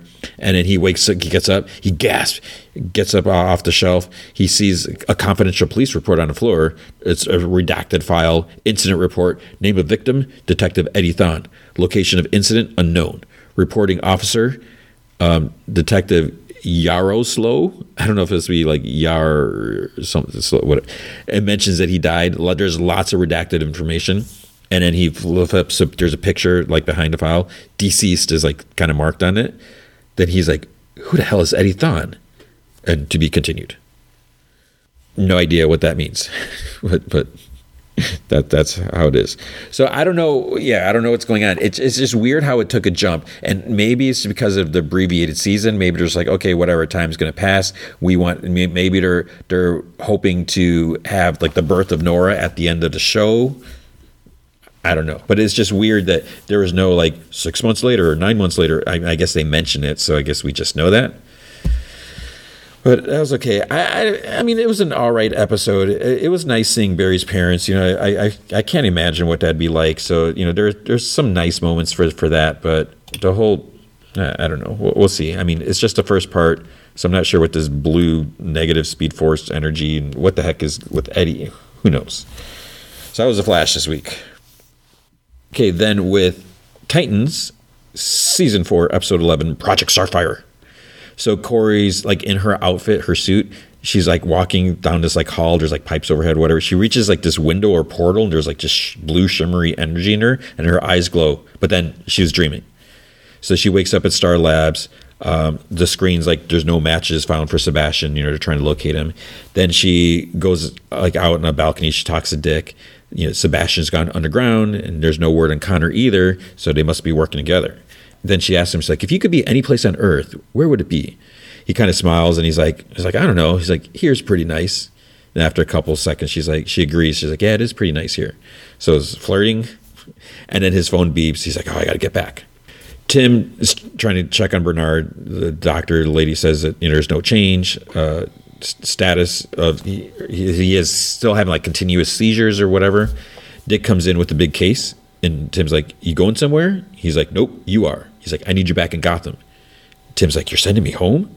Dick's like, kinda. He's like, there's a guy who used to work for the organization. He has information on Mother Mayhem, and we need it. Tim's hesitant. He's like, he's like, Bernard's not really looking good. And Dick's like, you're not doing him any good by staying here. He's like, the guy's name is Venta. He lives down on Harbor. He's like, I told him you were coming. So Dick starts walking away, and Tim's like, that's it? Just get the information and report back? Dick's like, that's it.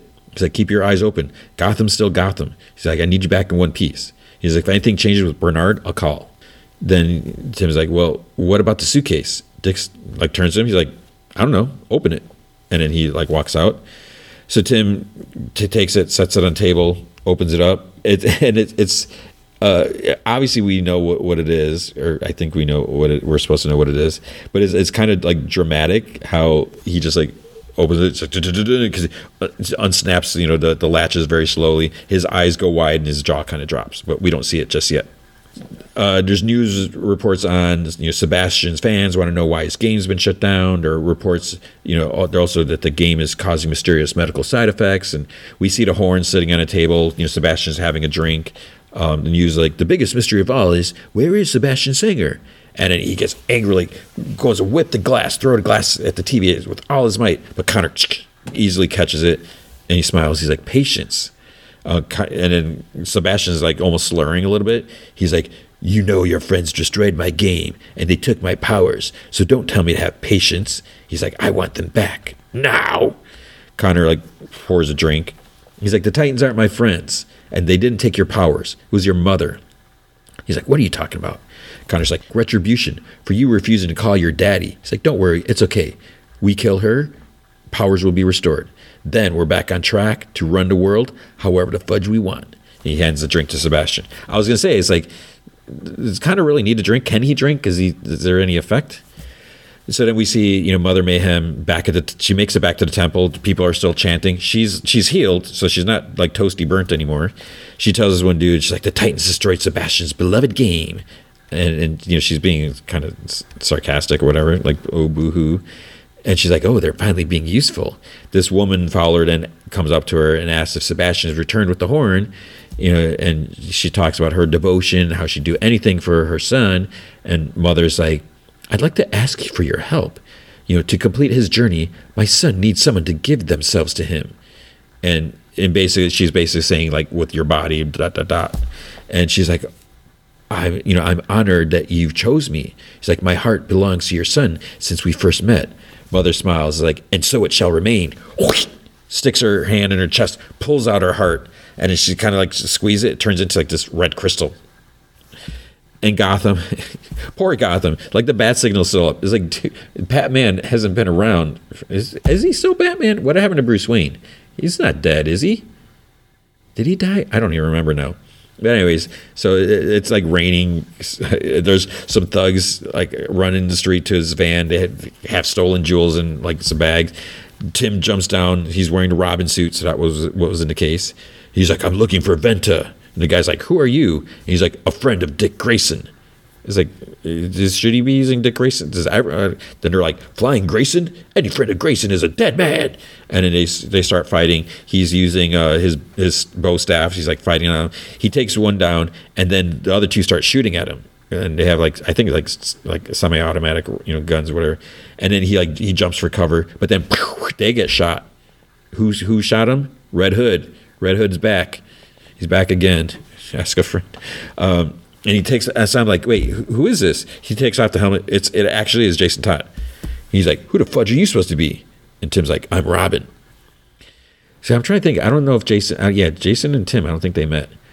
Then this lady comes up to Corey, shows her something on a tablet. What we don't really see. We see. I don't think we see something, but I couldn't really tell what it was. Connor's like goes out in the street. Mercy texts him like, "What's the delay?" He just looks at it, crunches his phone, throws it in the garbage. Rachel asks Gar if he's seen Tim, and he's like, "No, Dick sent him to Gotham on assignment." She's like, "Do you think he's ready for that?" And Gar's like, "Well, Dick thinks he is." She mutters, "Dick thinks he is." Then she says like, "Oh, it's a trend now. People, disappearing without telling me." So Gar apologized for being scarce lately because he's been spending, more time in the red. And the more he does, the less he's sure where he's supposed to be, here or there. She's like, I think there. And Gar's like, wow. He's like, oh, nice knowing you too. She's like, no, that's not what I meant. And she's talking about, feeling a similar way. She just wants to change, something different. She feels like she's on the edge of a cliff and she just wants to jump and see. And, maybe he should too. He's like, well, maybe I want to know what's at the bottom of the cliff first. She's like, I don't think it works that way. And then Dick comes in. He's like, have you seen Corey? They're like, no. They're like, well, check around to see who saw her last. Sebastian calls Connor, like leaves a message. He's like, where are you? He's like, what's the plan? Call me back. But he destroyed his phone. And then you hear, we hurt the ones we loved the most. Mother is there. And she's like, I have to say, really fudging hurt. He mumbles, I'm sorry. He's like, you took my powers. She's like, I did no such thing. Your powers are yours if you use them wisely. And he says that, she wanted him to bring back his father. He wanted something for himself. And she kind of like smiles. She's like, I know what you crave. You tasted the power, the adulation. If you bring back your father, you'll get everything you ever wanted. And then she takes his hand, like in both his hands, and like holding it. And then just like, he starts like kind of almost like it's painful. He's like feeling something. And then she lets go and the red crystal's in his palm. He like falls to his knees, like holds it to his head, whatever. And then she tells him, she's like, meet me at the temple tonight. And she actually picks up the horn off his desk. Gar and Rachel are looking for Corey to ask this room full of people if anyone's seen her. And no one's like, no. But then there's one lady who kind of looks down or whatever. And this is a lady that showed Corey something on a tablet. So Rachel's like, there. So she goes up to her. She's like, you spoke to Miss Anders? And she's like, I have no idea what you're talking about. She's like, yeah, you do. Then she looks at the lady with them. And she's like, I don't consent to them using their powers to analyze me. Rachel's like, I didn't use my powers. She's just a bad liar. So then the lady's like, fine. Miss Anders asked me to try and track Superboy by using our SATCOM heat tracker. Normally, we just use it to detect thermal activity. But since Superboy's laser vision has a heat signature, I got a hit. Gar's like, well, why didn't you tell us? And she's like, Miss Anders preferred that I keep that information to myself. Tim's following Jason his like rundown building, and Jason's like, Venta? And Tim's like, yeah. Jason's like, never heard of him. So Tim's like, Dick says he's got information on organization. Maybe we could team up on this. And Jason's like, I don't team anymore. He like hits some stuff and like, security turned off or something like that. So this rundown place actually has a security system. Tim's like, you don't understand. He's like, brother Voodoo put my boyfriend in a coma. Jason's like, how long you been doing this Robin thing? And Tim's like, not long. So Jason's like, a couple weeks? Not quite. A week? And Tim's like, last night was my first night. He's like, oh, the suit did look fresh off the rack. He's like, if I were you, I'd get out of Gotham. Tim's like, Dick sent me to find Venta. He says, Jason's whatever. He's like, your funeral. He's like, you can crash here if you don't have plans. He's like, I mean, there's eggs, beer, cheese. So Tim's like, thanks. Then he like looks at his like work, there's like stuff written on like a screen, like a board. He's like, you working on something? He's like, no, I'm trying to pay the utilities or something like that. So, he's a little snarky, but he's like, Shimmer has been pulling off high-end heists all over Gotham and sending ciphers as clues. So Tim's like looking at what he wrote, and he starts like, erasing. And Jason's like, what are you doing? He's like, you got this A part right, but the rest is off. He's like, fudge you. And he's like, it's a Fibonacci sequence. Each number is a sum of two numbers that precede it. So let me ask you this. Pause here, or don't pause here. Pause on the coverage. I feel like everyone should know what the Fibonacci sequence is. I learned it long ago. Obviously, I'm a math teacher. I've been, I just feel like the Fibonacci sequence is such a simple thing because you just take the two numbers. It's 1, 1, 2, 3, 5, 8. You just add the two numbers before it. 13. But I feel like it's been used in so much different media. It kind of drives me nuts every time it comes up and there's someone like, what's that? But it's because it's like, it's in nature, it's in pine cones, it's flowers, it's whatever. So he's like fixing all this stuff. The letter spelled kaleidoscope. So Jason, he curses, and then he calls Barbara. He's like, kaleidoscope auction house. He's like, that's a target for Shimmer's next hit.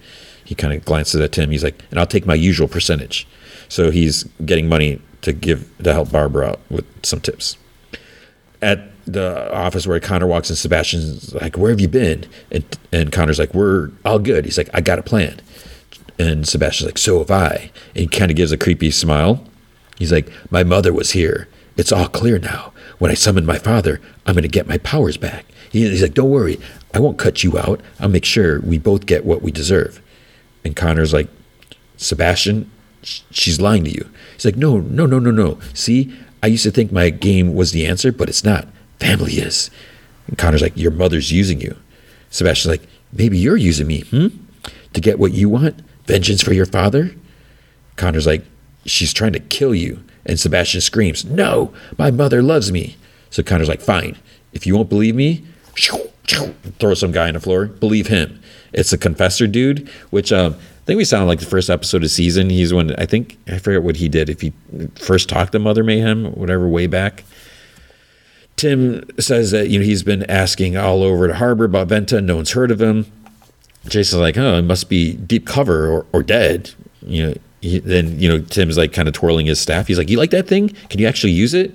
And Tim's like, why don't we go a few rounds and I'll show you. Jason's like, 1 round. So they get ready, knocks it out of his hands like right away. So Jason's like, maybe 2 rounds. Mercy's like at a computer, like some LexCorp facility, whatever, like off-site place. She hears a thud in this other room. She pulls out a gun. She gets disarmed by Corey. Got a minute? Tim and Jason, they go again. And Tim's like, okay, give me what you got. Jason grabs the staff, bops him in the face. He's like, you rely too much on your toys. Tim gets up and he's like, okay. So Jason's like, on 3, I'm going to attack. You ready? 1, punches him. Tim goes down. He's like, what the fudge? You said 3. And Jason's like, yeah, the Riddler's not going to count. So they do more and more different training, and Jason has some pads and different stuff like that. And then we're part like Jason helps him up, and then Tim helps Jason up, but then Jason grabs his arm and like twists it and do all this stuff. But then there's a point where Tim is like starting to like dodge a little more, and he gets in. He actually kind of flips Jason a bit, whatever. So Jason's like, okay, now that you're warmed up, suit up and meet me downstairs. Corey like shoves Mercy in a chair, and she comments that Corey needs her to find Superboy. He's like, oh, if only Lex were here to enjoy this. And Corey's like, Lex is dead. Unless you'd like to join him, I suggest you tell me where Connor is. Whatever mission you sent him on, he hasn't killed Sebastian, but I will. And Mercy's like, if you can get to him. Connor broke off communication with me. His mission was to kill Sebastian and his mother, but it seemed like he switched sides. Corey's like, that's impossible. And she goes on to like, two young men, not being appreciated for their abilities, like all that anger or whatever. She's like, I've seen it before. I've seen it with Lex. So she's like, so if you're ready to kill Sebastian, are you ready to kill Connor too? Then you hear Dick walks in. He's like, no one is killing Connor. Gar and Rachel are with them. Then he asks Corey, he's like, you making new friends? Connor's like kind of like beating his confessor dude, like demanding the truth. He's like, what happens to when Trigon comes to Earth? Then he's like, it will be nothing. And Connor's like, louder. He's like, and he's blah, blah, blah. He's like, you'll be reduced to ash as Trigon cleanses the earth of all unfit filth and restores its glory. And Sebastian like doesn't believe this, and he like starts coughing, gets on his knees, falls to his knees, coughs out the crystal. And Confessor like laughs, and Sebastian gets up. He's like, I'm not nothing. And he's like starts like going after Confessor or whatever, like choking or whatever. Connor pulls him off, and the Confessor just keeps laughing. Dick's like, says to Corey, he's like, I thought we were doing this together. And she's like, we can't. She's like, I need to do this, and I can't have you stopping me. He's like, come on, Corey, we can do this. She's like, I tried. People are paying the price. This is just the beginning. It's like, I've seen it in my dream. This ends with me. Gar's like, maybe not. So he saw that Mercy was deleting files, so he pulls one from the trash. There's like this kryptonite lattice, kryptonite ballistics, whatever. Dick says this Lex's weapons development division. So Gar pulls up Project Starfire. So there's like this device and says that, Lex did it. She's like, he stole my name? But Gar's like, he stole more than just your name. The weapon was designed to replicate her blue light. And then she turns to Mercy. She's like, talk. So Mercy says, Lex knew you had the power to stop Brother Blood, and he wanted that power for himself. So he attempted to replicate it. Rachel's like, is that even possible? Dick says, well, if anyone could, it's Lex. He's like, you'd be surprised what jealousy and a poop ton of money can do. Mercy's like, it wasn't jealousy. He was determined to leave an enduring legacy, show the world that he was as beneficent. I think that's the word she used, beneficent, whatever, beneficent as Kal-El. And Dick's like, he looks at schematics, like, looks like he did it. He was able to replicate her powers. Mercy says that Lex had a lab where he conducted his weapons development and testing. She believes that the location and access codes are somewhere in those encrypted files. And Gar takes out like a thumb drives, and he's like, and we got them now? And she's like, do you really need to take all of them? He's like, yeah, no, but he does. So somehow he got all the files on this thumb drive. And I don't know how he copied them if they're encrypted, but whatever, I guess it's that easy. And I don't know if he delete them all, whatever. So then she tells Dick, he's like, you should know I gave a copy of those files to Connor before he went rogue. Rachel's like, if he unencrypted them before us, Corey's like, then he can destroy it before we even get there. So I'm assuming this machine. So they start heading out. Rachel asks, she's like, well, what about her? What about, Mercy? Corey's like, well, if this doesn't work, we all die anyways. And so she'll stay out of her way. And Mercy's like, consider me team self-preservation. So they start leaving, and she's like, Starfire, good luck. Corey just looks at her and then just turns around. Then Tim's suited up. He's down in the lobby or whatever of the like apartment, this rundown building thing. He calls out to Jason, and in the computer voice like, perimeter alert, intrusion. And then this man calls out, there's the a-hole, get him. So he sees three guys. It's like, what's going on? Where's Jason? He sees three guys running towards him, but he isn't aware there's like one behind him who hits him. So then the staff gets knocked out of his hand. Someone like kicks it away. Then this dude's like, Shimmer sends her regards. And they start like kicking and hitting him. So he grabs something and like hits him with it. And he takes some hits as well. He uses a big thing, which I think was a dustbuster that was mentioned later, because it's like on a wire. He uses like swings it at them, hits them.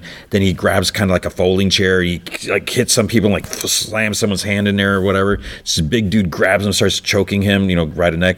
But then he's able to, pull down. There's like a light bulb hanging, and he like kind of smashes in his head and kind of jabs him a little bit with it. So he takes him out. They're all gone. I thought there was only 4, but then it was like, wait, is there more than 4? But then you hear Jason call out. He's like, hey, you owe me a new laptop. The dustbuster I'll forget about because it was broken anyways. And Tim's like, you were watching and didn't help?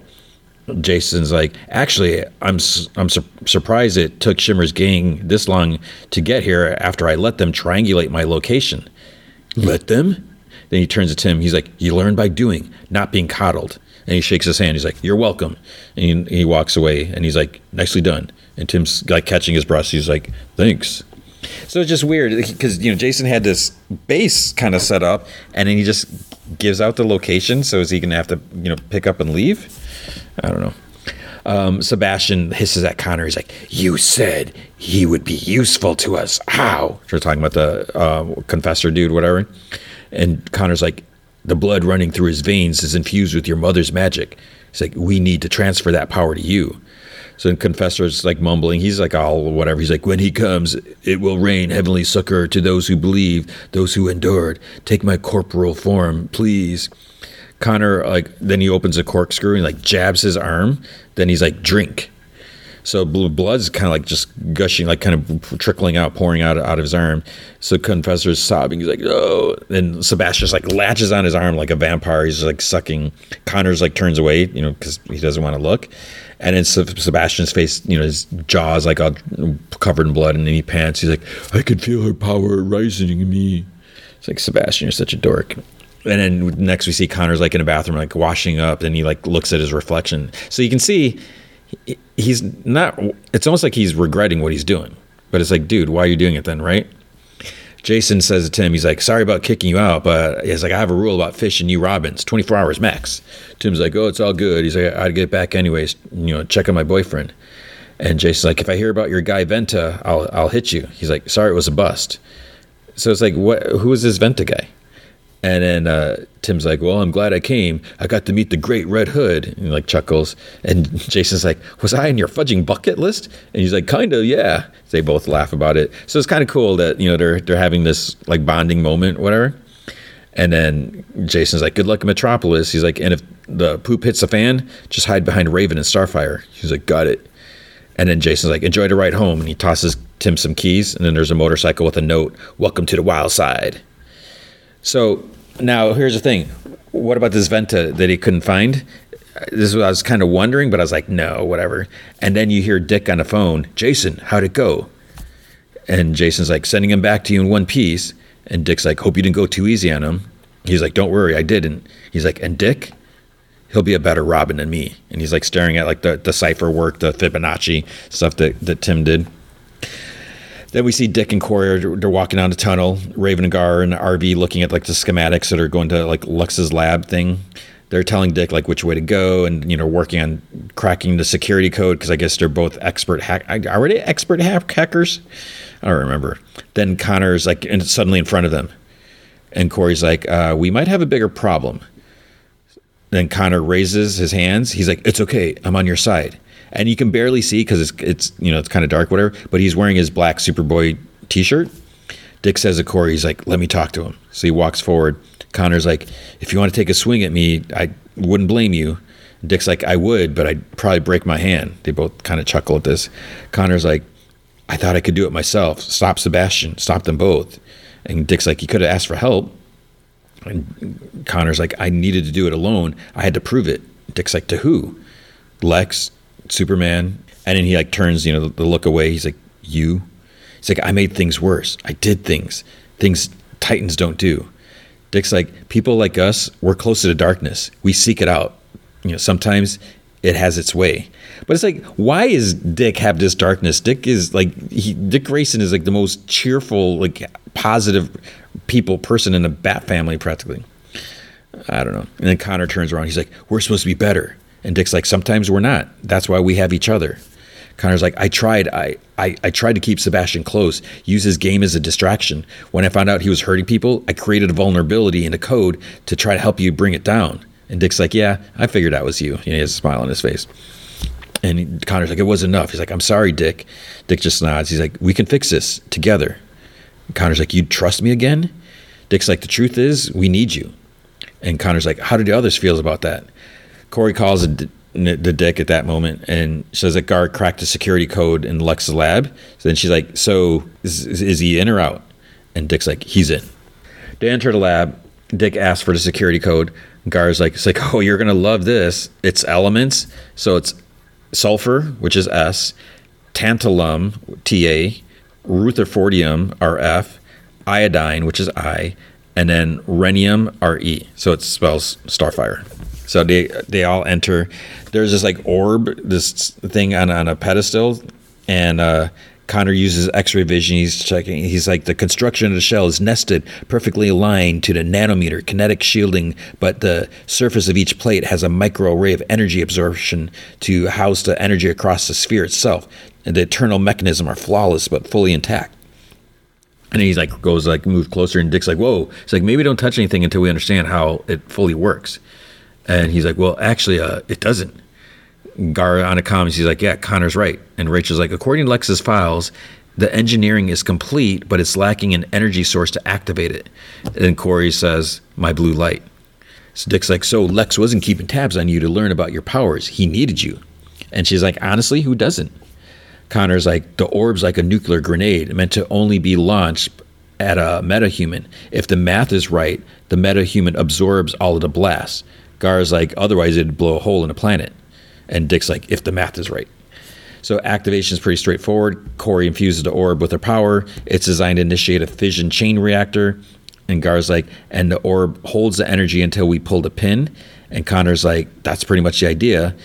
Dick asks if this thing's ever been tested. And Connor's like, he says, prototype. Corey says, so if she sets off the chain reaction, there's no way to know if the weapon will destroy Brother Blood or, and Gar's like, kill us all. They get ready to try it. Corey and Connor stay in the one like main room. Dick gets in a control room to get ready to hit the nuclear shielding in case something goes wrong.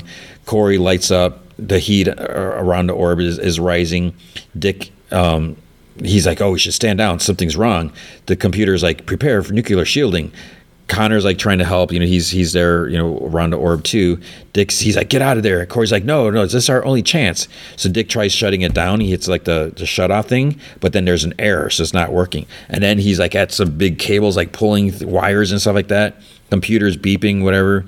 And Corey and Connor are able to like release the energy. And Corey's like, it stops. And Corey's like, you shouldn't have stopped it. Dick's like, but you could have been killed. And she's like, how far do we get? And Gar's like, 98.6%. And Corey's like, I hope that's enough. Dick says it's going to have to be. So they're going to have to trust Connor to use the orb because he's the only one who can get close enough. Connor says that they're meeting at the temple soon. However, they want to do this. They don't have much time. So Gar and Rachel both nod at Corey and, holding the orb. She hands it to him and he's like, I won't let you down. He zips off. At the temple, Sebastian enters and Mother's there. She's like, my beautiful boy. And the horn's like there also. She says that the day has come. They must move quickly. The Titans and the Tamaranian will never stop. Sebastian's like, neither will I. He steps aside and Connor's behind him. And she hisses, what have you done? She sends off a blast of energy from her staff, but Sebastian manages to deflect it, like kind of contain it, and redirects it at her. She gets knocked back, and Connor picks up her staff and kind of looks at it. Sebastian picks up the horn. He's like, holds it both his hands. He's like, don't make me destroy it. Mother's like, what are you doing? He's like, I'm taking what's mine. And she's like, no, you must listen to me. He's like, no, it's time for you to listen to me. You never cared about me, did you? You were just using me. All I wanted was a family. Well, guess what? You underestimated me. Just like everyone else, I'm done with you. She's like, my sweet child, the Titans are done with you. Don't you see? They're filling your head with lies. The world can be yours. We're so close. Don't let them take this away. He whispers, I won't let anyone take that away from me. And then he stabs her with the horn. And then he pushes it in further. Blood's like coming from her mouth. Connor's like watches. And then Sebastian pulls out the horn. Like energy's like starts pouring out of her. I don't know if it's her blood. And it's like goes into Sebastian. It's almost like smoke, red and whatever. Connor's like zips off. Mother just turns to ash. She's gone again, maybe. Connor's like, hey. And then he has the orb. He's like, catch. It goes off and enclosed. There's like this blue like sphere, energy sphere around Sebastian. He drops the horn and it looks like it disappears, but I guess it doesn't. The sphere around him, it gets like tighter and closes, and it's Sebastian because he's lifted up. Then he gets dropped to the ground. His body's like smoking. Connor goes up to him and he turns his back on him for some stupid reason. Sebastian gets up, starts rising up, like floating up. He has a cape on now somehow, and this little weird, like almost like a bone mask or whatever. He's like, my turn. He like yells and he blasts at Connor, which Connor should have been able to dodge. He has super speed. If he can go take off, If he can let go of his apple, run back to a computer thing, enter a bunch of code, go back, catch an apple before it moves as a fraction of a centimeter, he should be able to dodge this. But then he goes flying back, slams into a wall. In the RV, Rachel sees blue energy disappear. She's like, what happened? Gar's like, no. He's like, the orb never reached its heat apex. So it was subsumed before it could deal with the killing blow. And Rachel's like, subsumed by what? And Gar's like, wild guess, it wasn't strong enough. And Dick's like, it wasn't strong enough. I shut it off too soon. Rachel's like, well, what about Connor? So he's lying on the floor. There's blood on his head. His eyes are open. So is he dead? I don't think so. Sebastian floats down. So then you get a closer look at his mask, which is like, where did he get that from? It turns out the horn is still there. He picks it up. He raises it. It starts blowing into it. And then they can hear an RV. Then the sky like opens up. This black energy comes crashing down. Corey's like, there's only one way to end this. My way. And then they head inside to go inside the temple. Okay. I forget. I keep forgetting how many more episodes there are. But so here's the thing. I'm enjoying a lot of different things. You know, there's some good aspects of the season and all this. My big problem is the fact that it's all revolved around Brother Blood and Mother Mayhem. I don't know. And that's the same thing, you know, at least it's not Scarecrow. I couldn't stand Scarecrow last season, but it's just so weird that when they do these shows, the fact that they just have this long running thing. It's like one villain. It's like, why does it have to, okay, you got like 12 episodes. Why does it got to be 12 episodes of someone, you know, or 16 episodes, whatever.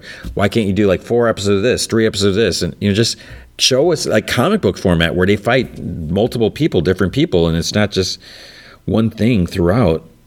I don't know. I mean, I guess it's like a big story or big movie, but if it's not something you care about, like, you know, if it was like Deathstroke, for, you know, that might get a little old, but, you know, something cool. Mother Mayhem and Brother Blood, I don't personally care. Maybe other people, you know, Titans fans do. I don't know. But, and it's the fact that Sebastian is like kind of a wiener. I don't know. But I'm enjoying the show, even though it sounds like I'm complaining. All right, now we're going to talk about a new show on Prime called Citadel. And this is how bad it is. I hadn't heard anything about this. I didn't even know it was out. And then it's like, oh, I see people like talking about it, like 2 episodes out. I'm like, of course 2 episodes are out. I think it's only a 6-episode show. I don't know if there's more. It stars Richard Madden, who he was in Game of Thrones. He was in Rocket Man. And he was also, I'm like, he looks so familiar. He was Icarus in Eternals. So, you know, you've probably seen him. And then there's Priyanka Chopra Jonas, who, like, what has she been in? I don't know. She was in Baywatch, which I wouldn't know her from that. She was Sati in the Matrix Revolutions, whatever. And I just know she's married to Nick Jonas, I think. So I don't know whatever she's been in other stuff, I think, but I'm not overly familiar with her. And also Stanley Tucci's in it, and you know, other people obviously. So it's basically, it's like a spy show. Let me see what's the official synopsis. Global spy agency Citadel has fallen, and its agents' memories were wiped clean. Now the powerful syndicate Manticore is rising in the void. Can the Citadel agents recollect their past and summon the strength to fight back? So it's kind of an interesting take.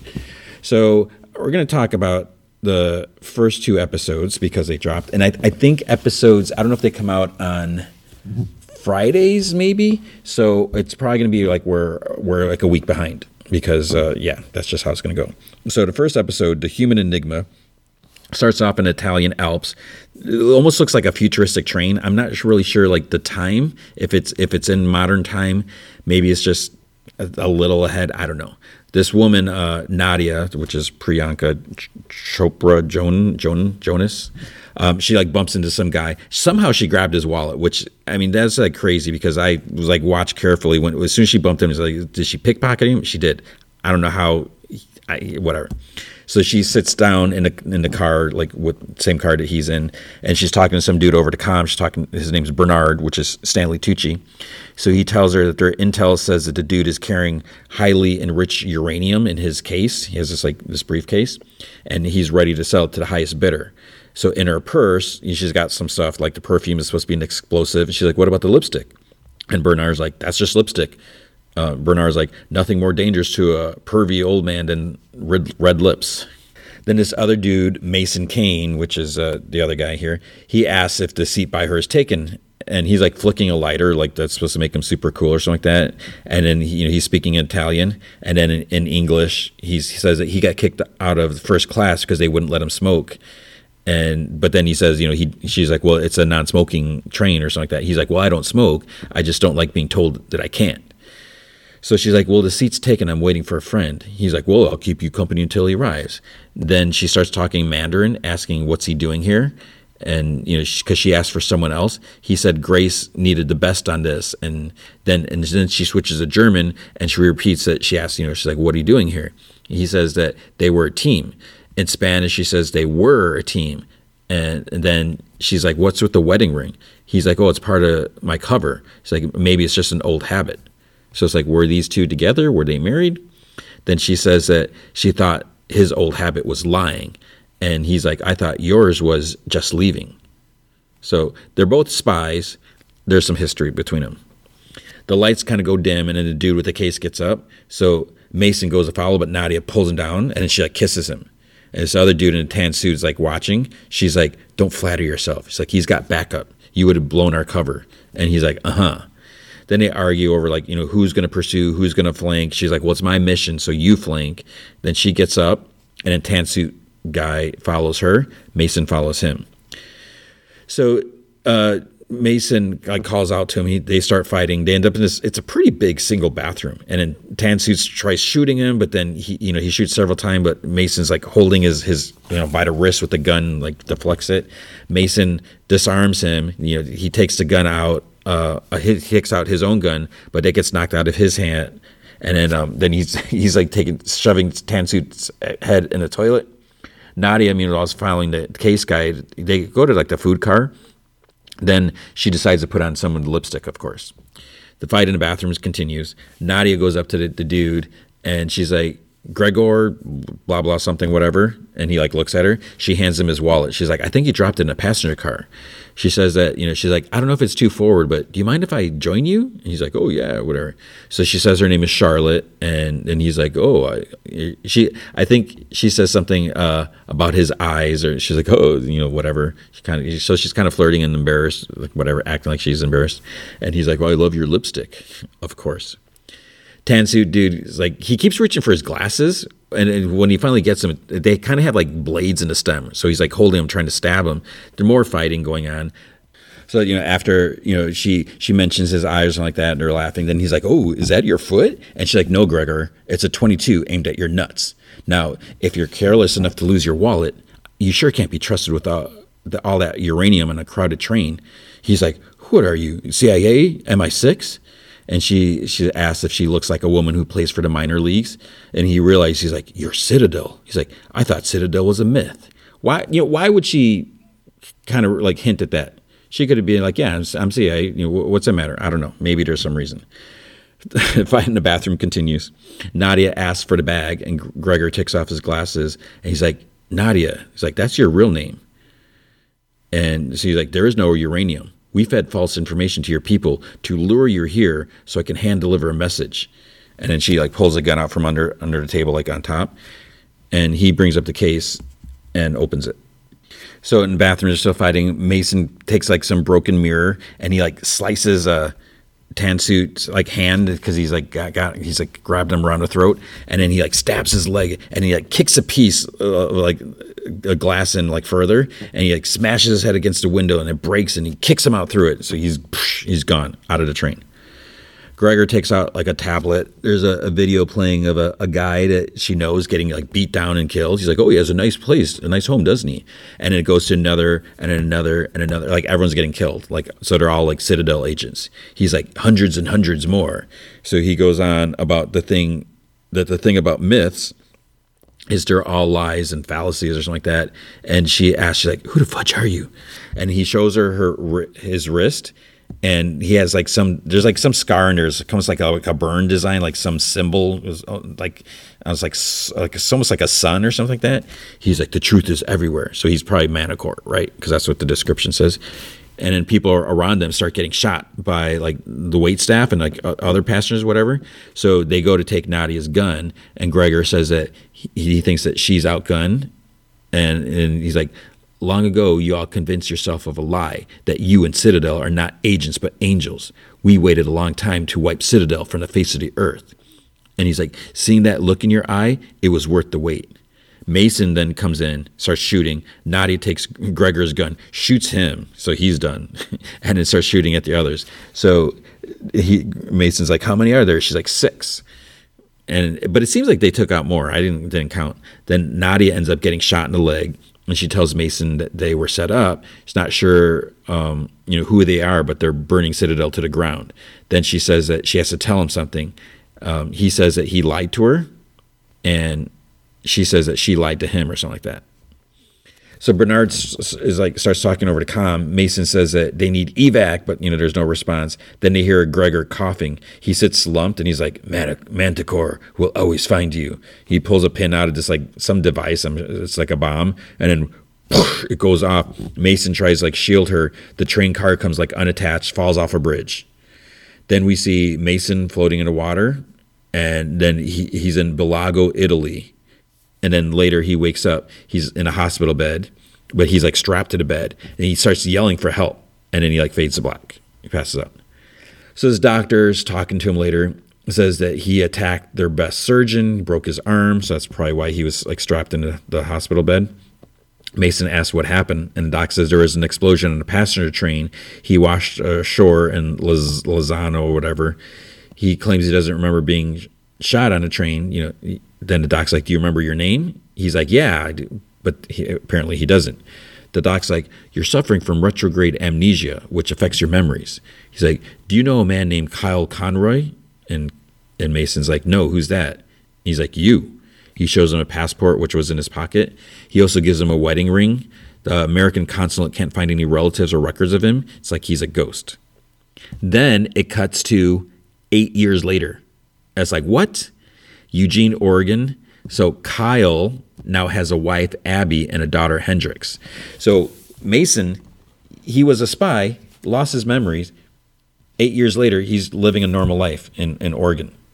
So like the news mentions like 97 dead in this like Los Angeles terror bombing. The government's getting ready for war. And then they say that like this is the 10th such attack or something like that. So Kyle Mason gets like flashes of Nadia's face and the train derailing, but he doesn't know what's going on. Kyle then goes to therapy because apparently he went there before and stopped, and the therapist's like, why was that? And Kyle, I'm just gonna call him Kyle now. Kyle said he was afraid of what he'd find because no one came looking for him after the accident, so you can only imagine how horrible he must have been to not have one single person come looking. So he's there now because he feels like he's keeping secrets from himself, and he needs to know. And when his daughter asks him, what was his mom like? Did he have a dad or a dog? Or did he make wishes? He has nothing to give her. And she deserves to know. He deserves to know. So when they pulled him from the water and, the wedding ring these past months, he's been having visions of a woman. He thinks that she was on a train with him. He knows that she was. If he can find out who she was, maybe he can find out who he was. The therapist says that, as much as he'd love to see him and bill him weekly and make a small fortune, the best thing would be to just swab his DNA and run it through one of the national databases, see if they can find any relative or information. Kyle says that he did that before, nothing came up. The doc's like, well, the technology has gotten more advanced since then.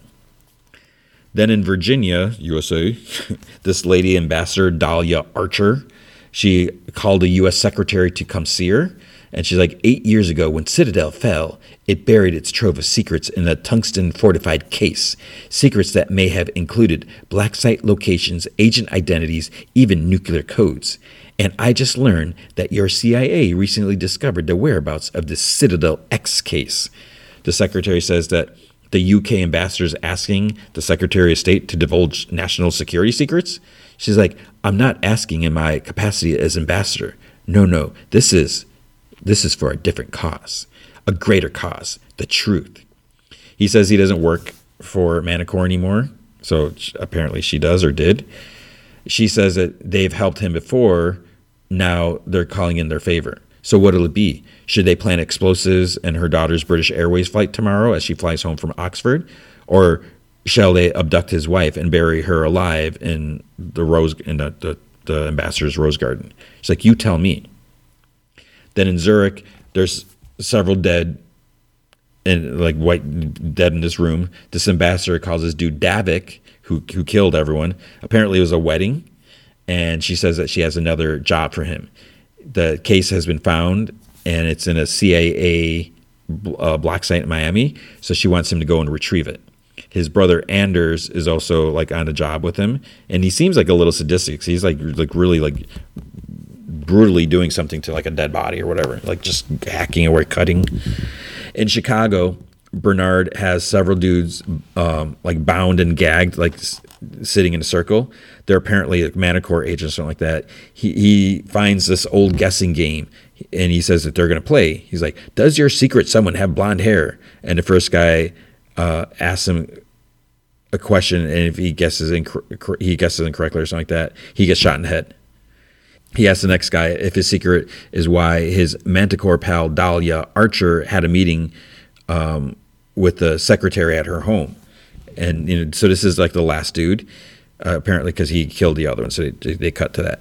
He says that she wanted the location of Citadel's X case, and Bernard's like, why? And the dude's like, nuclear codes. Then his phone beeps, secure message received. DNA match confirmed. Mason Kane, tier 1 agent. Bernard's like, oh my God. Then he just like shoots the dude. So Mason/Kyle, he looks at the scar on his shoulder in the bathroom, whatever. His wife knocks on the door, whatever. She's like, what are you doing in there? And then she mentions his daughter's asleep, so she wants some alone time. They start smooching, whatever. Then he starts getting flashes of Nadia. Then Hendrix calls him from the other rooms. It's like, so much for being asleep. So they go there. She had another nightmare. Some kids in school said that they were going to get bombed and there was a war. And then like stupidly, she's like, did your dad tuck you in when you had bad dreams? It's like, I don't, my daughter never asked me if my dad ever tucked me in. And I don't know if kids normally ask that. I don't know. And so then later, Kyle's lying awake in bed, Abby's sleeping, and he thinks about Nadia's face, thinks about the explosion.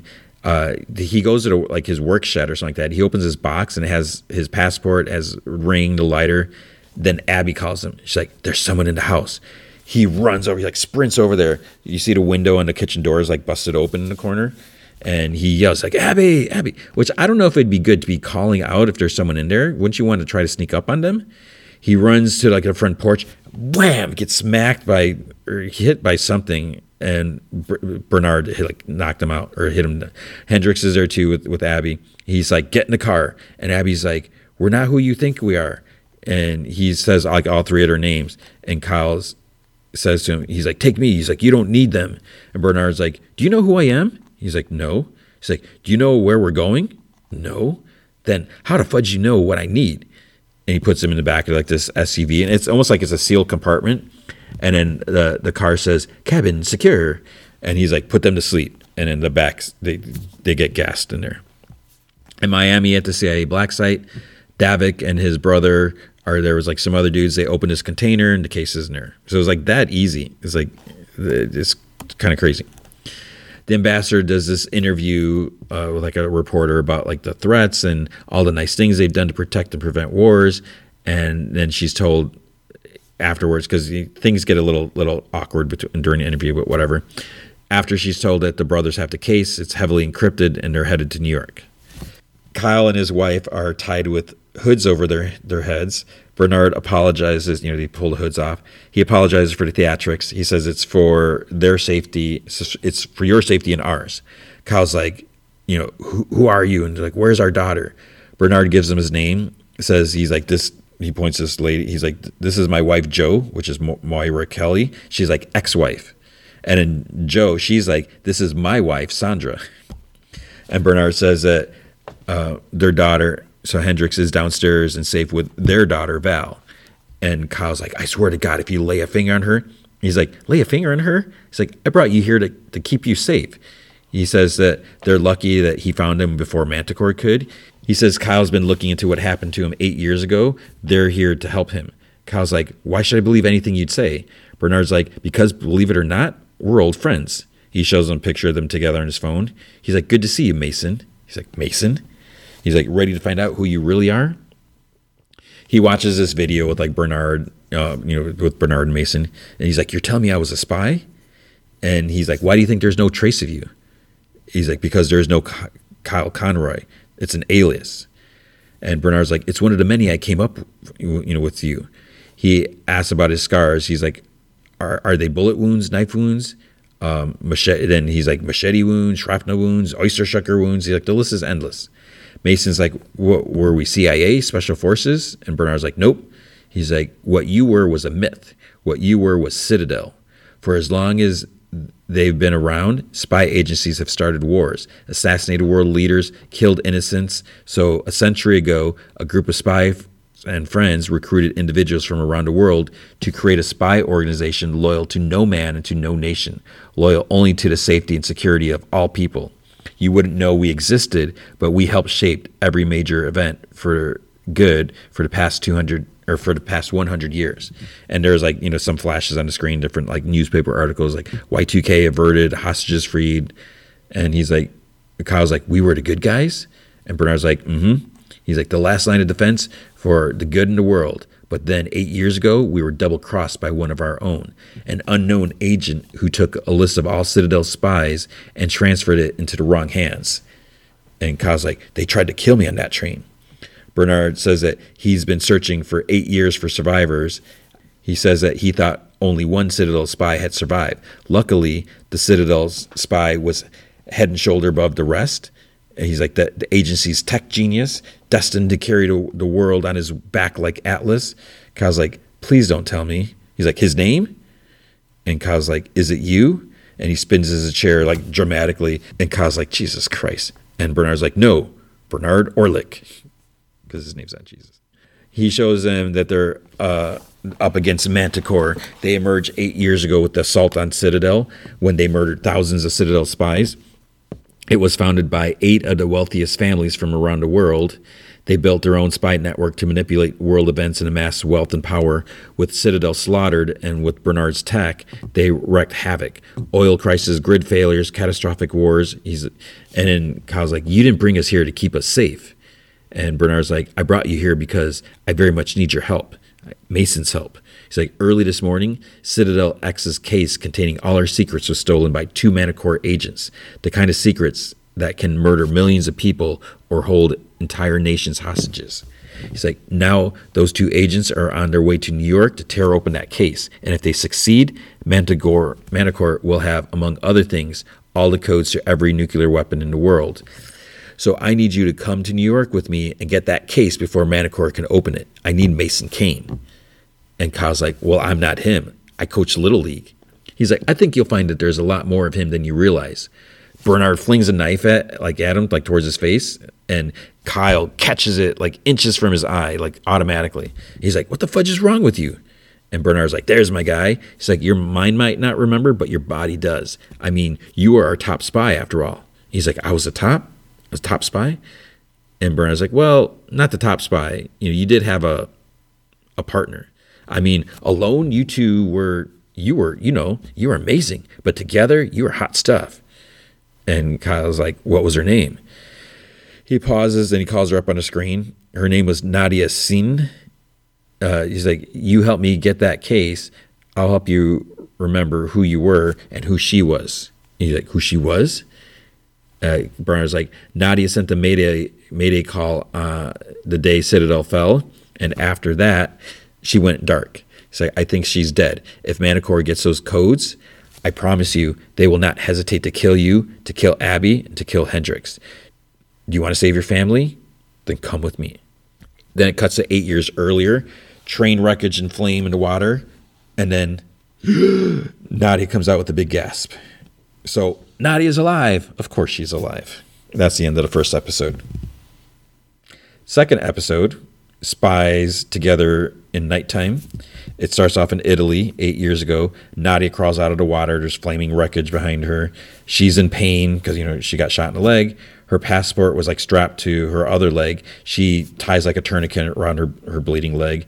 She tries calling about the ambush. She hobbles down this road and like in the woods. This car pulls over this truck and the dude gets out and she like passes out in his arms. Then Nadia wakes up and discovers that she's handcuffed to a bed. There's like bloody gauze on a nightstand. She's dressed in like a t-shirt and boxers. There's a dude with a shotgun or pistol, or not a pistol, like a rifle, watching over her from a chair. And he says that she had a bullet in her. And she says that, she's like, yeah, I should probably get to a hospital.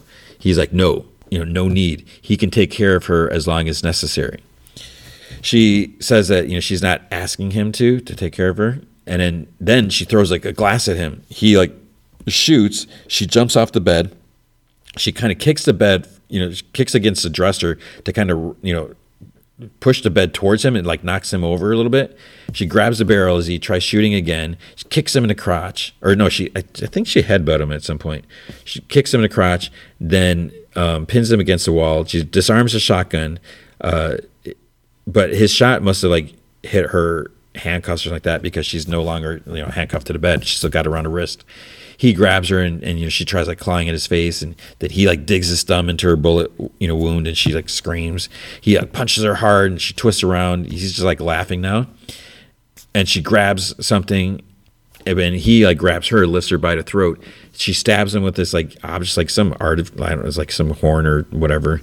So she stabs him with it like a few times, like, and then like impales his arm. And she moves the door, but he gets up, he grabs her, and then she pushes like down on his wound, like with her foot, and like it's causing blood to spurt out, and then he like passes out, probably from, I guess, loss of blood. So this red light goes off, and like you see like under her skin, there's like some flashing light like under there. And then an automated voice says, "Backstop commencing, deleting memories." She looks around and she moves. She's like, finds a pen. She like writes on her arm, "Go to Valencia," and then she passes out. So she wakes up confused, and she's surprised to see like bloody bandages on her leg. And then she sees "Go to Valencia," Asha or something like that, like written on her arm. And she sees a dead dude on the floor. She finds keys and a passport, and the passport says Charlotte Vernon. So that must be her name, right? Wyoming, 8 years later, Abby finds out Kyle, this is the present, she finds out Kyle is or was a spy. He's like, "You can't even remember to put the toilet seat down, and now you're Jason Bourne?" Kyle's like, "He has a recording of me as another person." And she's like, "Kyle, that could be some kind of deep fakes or Photoshop." He's like, "You don't know that's real." He's like, "It makes sense, Abby." He's like, "Look at my scars." He's like, "Look at why no one came looking for me after the accident." Bernard says to Joe, his ex, he's like, "I think we should tell him." And Joe's like, "They're not." Or he's like, "We're not telling him." He interjects, but she's like, "We're not telling them unless he wants her to tell them what he did." Unless he wants her to tell them what he did. Or something like that.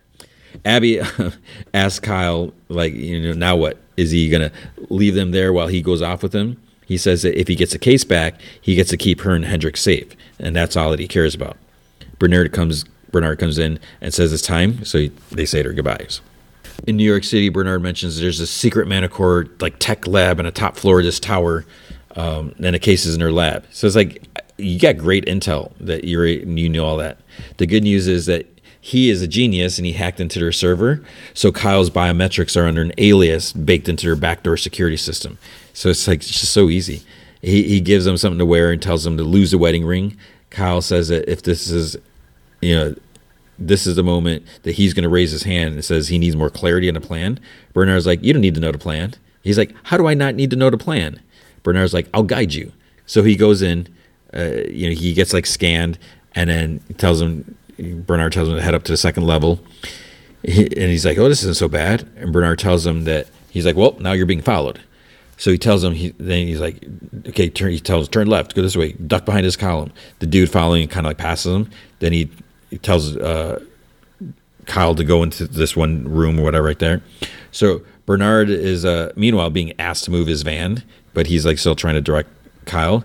So he tells Kyle, he's like, behind you. So that there's a guy coming at him. Because Bernard's looking through all the cameras.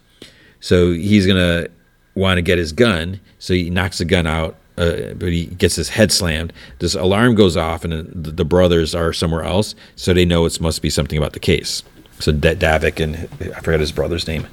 Bernard tells Kyle to give the guy one solid hit to the Adam's apple. So he does it. Then he grabs the case and he runs. Then he switches to kind of like a casual walk and he starts going down the stairs. And then Davik sees him and he mutters, he's like, that's impossible. Kyle makes it outside to the van. They take off. In Virginia, Ambassador Archer, Dahlia, whatever, she's watching the news. A car bomb kills 175 in Serbia. Her phone rings. Davik says that something happened and the briefcase was stolen. And she gets angry. He's like, well, we're tracking it now. And she says, to make it clear, she's a broker for families who run Manticore. So when something goes wrong, like something like, someone's stealing the X case that they've been looking for 8 fudging years, everybody puts a bounty on my head. She's like, if I don't fix it. So how did the CIA manage to pry it from your fudging hands? And he's like, it wasn't the CIA. What do you mean? It was Mason Kane. She's like, he's dead. Davik's like, I saw him. He's alive. And she's like speechless. Then she's like, bring me the case and Kane. And she hangs up. In the van, Kyle wonders how he did that. Bernard's like, because you're Mason Kane. And he tells him, put his wrist over this like sensor in the case. It identifies him and unlocks the case. There's a computer inside and it shows that, his name is being online. Bernard tells him to ask it to search for active agents. So the X case can locate any Citadel agents who might still be alive. During Citadel's collapse, he ordered his protege, Carter Spence, to take the case underground. Finding it now proves that he didn't die in vain, and they could use this to take down Manticore. Meanwhile, the brothers are in pursuit. Kyle mentions it's a long drive back to Wyoming to figure out what they can do with the case. Bernard's like, we can't go back to Wyoming. And Kyle's like, why not? And Bernard's like, because the minute you went into that building and showed your face, they knew you were alive. And right now, every Manticore agent around the world is looking for you. He says they're going to follow him to Wyoming. They're going to get him and his wife and daughter. He's like, so that's why they're not going back. He's like, you didn't tell me this would happen. And Bernard's like, yeah, I'm sorry I didn't mention it. He's like, what the fudge? You told me I had to trust you. And Bernard's like, why would you trust me? He's like, I gassed your family in a fudging car. Then he says that the case is just the beginning. Manticore's planning something big and some sort of like end game. So Kyle's like, so the only way I get to see my family again is if we stop them. And Bernard's like, precisely. And Kyle's like, we're 2 guys in a van with a briefcase. We're the plot of Dumb and Dumber. He's like, what's your big plan? And Bernard's like, I don't know. He says that he doesn't know, but Mason will. And Kyle's like, I'm not Mason. He's like, no, not yet. He's like, stored in that case are your memories. He's like, what? He's like, every Citadel spy has a chip placed in their temporal lobe. That chip unloads your memories to a Citadel server. If we can no longer trace you, we backstop you. And he's like, you erase our memories? He says that there's a vial with his name on it that can give him his memory backs, but be careful with it because it's the only one. Meanwhile, the brothers have spotted the van. They're getting, like, one has like a rifle, is like getting ready to lean out the window and shoot. So this vial has this giant needle. Bernard tells him to press into his neck and the fluids will run into his bloodstream. He's like, do you trust me? And he's like, absolutely not. And then he's like, do it. And then Bernard gets like shot in the back. And then the van like swerves.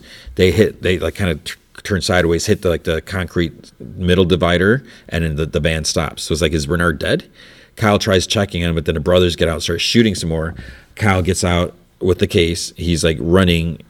He runs to the back of the van, and he tries shooting at them with his pistol. Then he runs to the other side of traffic, and he hops over the divider. He goes to this car. This dude like jumped out of the car because of the shooting. So he jumps into this car because the keys are still in there. He starts driving. The cops pull up behind the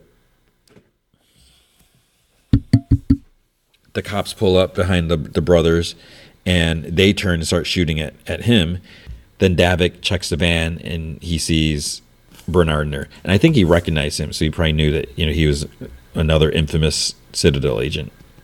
So then in a little bit, Kyle pulls over, looks in the case, his vial broke, and there's like liquid dripping out. So his memories are gone, because that's the only one, which is like crazy. He lets out a couple angry, like, fudge, fudge. Then the computer starts beeping. Nadia's location pops up. So Kyle leaves a message for Abby, says that he's on a plane headed to Valencia. He knows that that wasn't part of the plan, but they're coming for him. He can't come back or they'll find her too. The only person who can help him is in Spain. In Valencia, Spain, he arrives there. There's like fireworks going off. There's like the Fallas Festival or something like that. He goes to this restaurant and he like bumps into her and he gets some like flashes and he's like, "You're Nadia." And she's like, "You have the wrong person?" He's like, "No, I don't." And she's like, "Senor, you have a good night." She walks away and he's like, 8 years ago, Italy. And she stops. He's like, "Do you remember what happened?" And then she's like, "Not here." So they go in the kitchen and she says, "I just woke up there and he was already dead. It had to have been self-defense." He's like, "What are you talking about?" She's like, "I didn't kill him. He was dead." Kyle's like, I'm not the police." And Nadia's, or Charlotte, she's like, "Then who the fudge are you?" He's like, "Mason Kane, top spy, hot stuff." She like starts kind of walking back because she's like, "Okay, you're crazy." And he's like, "Bernard Orlick, Manticore, the X case. Any of that ring a bell?" And she's like, "You really need to get out of my way, buddy." He's like, "They wiped your memories." He's like, "I was on a train 8 years ago in Italy. There was an explosion. I was pulled from the water." It's like, "I couldn't remember who I was or how I got there." He's like, "You were on that train with me." And she's like, "No." He's like, "You were a spy like me for an organization called Citadel." And she's like, "I don't know what you're on, but I'm going to walk past you. And if you touch me, I'll scream." He's like, "Catch." He flings a knife at her like how Bernard did, but she like barely dodges it and, it goes past her. And she just like stares at him like he's crazy. She's like, "Did you just throw a knife at me?" He whispers, he's like, "I thought you were going to catch it." He's like, "See, Bernard did that to me and I thought you were going to catch it." She picks up another knife and she's like, hold it out. She's ready to thrust down on him like Michael Myers. And he's like, "I was going to be like, then why can you do that?" She tells him, she's like, "Back up." And she's like, "Back up." But he's like still standing there. And then he manages to touch like the briefcase to her wrist and it pings. It says her name, it says Nadia's name. He's like, "Tier 1 operator identified." The case opens. He opens it slowly and there's a picture of her on the screen. So then in the restaurant, Davik walks up and he's like, "Ladies and gentlemen," pew, pew, shoots up at the roof. He's like, "Get the fudge out of here now." And he tells the goon, he's like, "Go find Kane." Kyle tells her that there's the vial with her name on it. If she injects into her neck, it'll bring back her memories and she'll remember everything. She grabs it and looks at it. He asks if she ever feels like she should be someplace else doing something else. Has she ever seen his face before? Because he had been seeing her face for months. So she gets some flashes and then pew, the lackey dude says that was just a warning shot. He's like, "Put the case down." Kyle's like, says that he's like, I am. Charlotte / Nadia smacks him on the back with the dude on the back of the head with like an iron skillet. And then it doesn't knock him down completely. Then she like hits him a second time. And she's like, "I have seen you before in a dream." They start to walk out and Davik like punches him. He was like waiting, hiding, whatever, around the corner. He, what's his name? Kyle. I had too many names. Kyle goes down. He tosses Charlotte and he recognizes like, "Nadia?" He shoots Kyle in the arm and tells him, it's like, "Stay down." He punches Charlotte and then he goes to Kyle. He's like, "Look at me. Remember my brother?" So I don't know if something happened to him. And he's like, he says hello. I don't know why his brother's not there. Then he pushes like into the bullet wound, like to make him scream. Nadia's lying on the floor. She grabs a nearby knife and she jabs it into his back. And she's like, "Sorry." He like elbows her and he says, he's like, I need alive. You, not so much." So then he like punches her and he's like, "Why aren't you fighting back?" He's like, "Been too long, huh?" Kyle grabs the case and hits Davik in the back of the head with it. Doesn't do much. He's like, "You're here for me, a-hole." And Davik punches him like over and over and like starts hitting him. And then the vial happens to be right by Nadia. So she stands up with it in her hand. But then it's like, wait, did she take it? Because she's just holding it now. She goes up and she hits Davik. And she's like, "You dumb bitch." He's like, "You're going to wish I was dead." He swings and she like deflects a couple hits, whatever, then twists his arm, headbutts him. Oh, yeah, here's where the headbutt came in. She headbutts him, then knees him to the groin, flings him into this cabinet, and kicks him in the face. And he's out. So she helps Kyle up, tells him to put pressure on it. And, she looks at him. It's like, "Did you do it?" And he's like, "Yeah, I thought Mason was dead." He's like, "You remember?" "I remember everything." It's like the last memory that she says was, "Mason can never find out." So she steps away from him. She takes Davik's gun and says they got to go. Then later, Archer's talking to Davik. She's like, "Do you have him?" He's like, "I need more time." And he wasn't alone. And she's like, "Who was he with?" "He had Nadia Sin." And she's like, "How is that possible? What the fudge is going on here?" He's like, "You and your dip spit of a brother was in charge of scouring Orlik's tech for any sign of survivors." Davik's like, "Yeah, we did. We didn't find anything." She's like, "Well, lucky for you, a gift just arrived." So she's like, "I want Kane by nightfall." And she just like hangs up. Then she goes in the other room, like dining room or something like that, and she starts talking. And then it turned out Bernard is like, they're sitting there, duct tape, whatever. And she's like, basically alludes that they can torture like all sorts of information out of him. And that's the end of the second episode. So when they're talking about a spy, because, who betrayed them? At first, part of me is like, did Bernard betray them? But, he's working with his ex-wife. So it wouldn't make sense that they're both like the spy.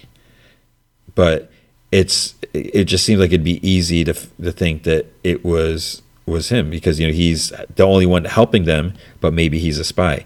Part of me is then like, well, maybe it's Nadia. But that doesn't make sense because she lost her memories and everything, and now she would know she was. It could be maybe Mason was a spy, and that's where things could get kind of tricky. Where Mason doesn't have his memories back because his vial broke, but what would he do? He's trying to help and do the right thing, but what if he finds out that he was really a bad guy and he like betrayed them? Could he still move forward, work with the good guys? Or would anyone trust him because he's got amnesia? So I think that I don't want that to happen, but that would be an interesting twist if he was the traitor, but now he doesn't remember being the traitor because his vial was destroyed and supposedly it's the only one. I just think it's crazy that there's only one. So we'll have to see what happens after that. But it was a decent show. The Russo brothers were involved. It's like I totally forgot about this, and it's not like the best thing ever, but there's a lot of potential here, so it could be cool. So I'm really curious to see where this is going to go. All right, and now the main feature, Guardians of the Galaxy Volume 3. So here we go. What I realized, I really should watch Guardians of the Galaxy Volume 2 because I feel like I've only watched it once, maybe twice. I don't know if I ever watched it at home, and I think I only watched it once in the theater. If you see that, I guess I should say, I really, really, really like this movie, which I liked it more than I thought I would. I like the Guardians, I really like the first movie, but then with the second one, I feel like, I don't know, something was just off when I saw it.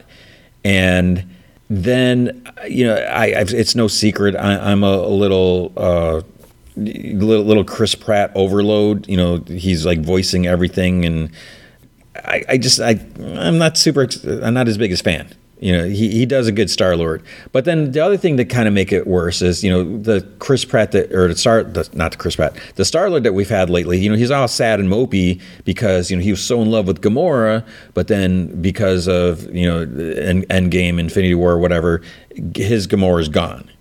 And he's still sad, which again, you can't blame the guy. You're in love with someone, you don't just turn that off. So I get that, but it's just like he's, just drinking and he's just sad. He's not fun, Star-Lord even. So we have all that.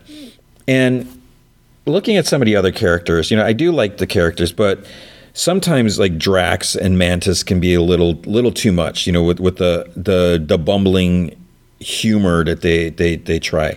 Groot, I'm kind of over Groot. I mean, I was all 100% Groot, like, oh, he's so cute or this or whatever. But then it just seems like, I don't know. And now I don't, I'm still, while Groot does a lot of cool things in this movie, I don't know if I necessarily like his build, his like muscle boy Groot just seems kind of weird. Because at least, I'm used to him being like taller and skinnier, but whatever, at least we get different versions to mix things up. And then Rocket Raccoon, I always found him to be a little too snarky, a little too, like, oh, he's trying to steal everything because he wants to build stuff. And it's almost like he's just got kind of this attitude or chip on his shoulder. And it's supposed to be cute and funny, but I feel like it's almost borderline obnoxious sometimes. That being said, is that everyone? Oh, so it's like of all the Guardians, and it is starting to get to be like, who's my favorite Guardian? Because Gamora's not even a Guardian anymore. She's a Ravager. So it's like, wait, so is my favorite Guardian Nebula? Is that possible? But even Nebula, she's got her issues, because she's kind of angry all the time, and just dealing with everything. And she had a horrible past, obviously, with Thanos and everything. So it's just weird that this is the team, and it's like I'm supposed to be excited about them, but there is a lot of heart. There's a lot of family. You look at these misfits, these a-holes or whatever they call themselves, and they do care about each other. They are a team, they are a family, and you get a lot of that in this movie. A big portion of this is dealing with Rocket Raccoon, and this is one of the things that James Gunn really wanted to do. He wanted to fully tell the story of Rocket, his origin and his past. We got a glimpse of it. I'm pretty almost positive we saw like a little flashback of something, right? Am I totally wrong? I don't know when that would have been, because I don't think it was in the first movie.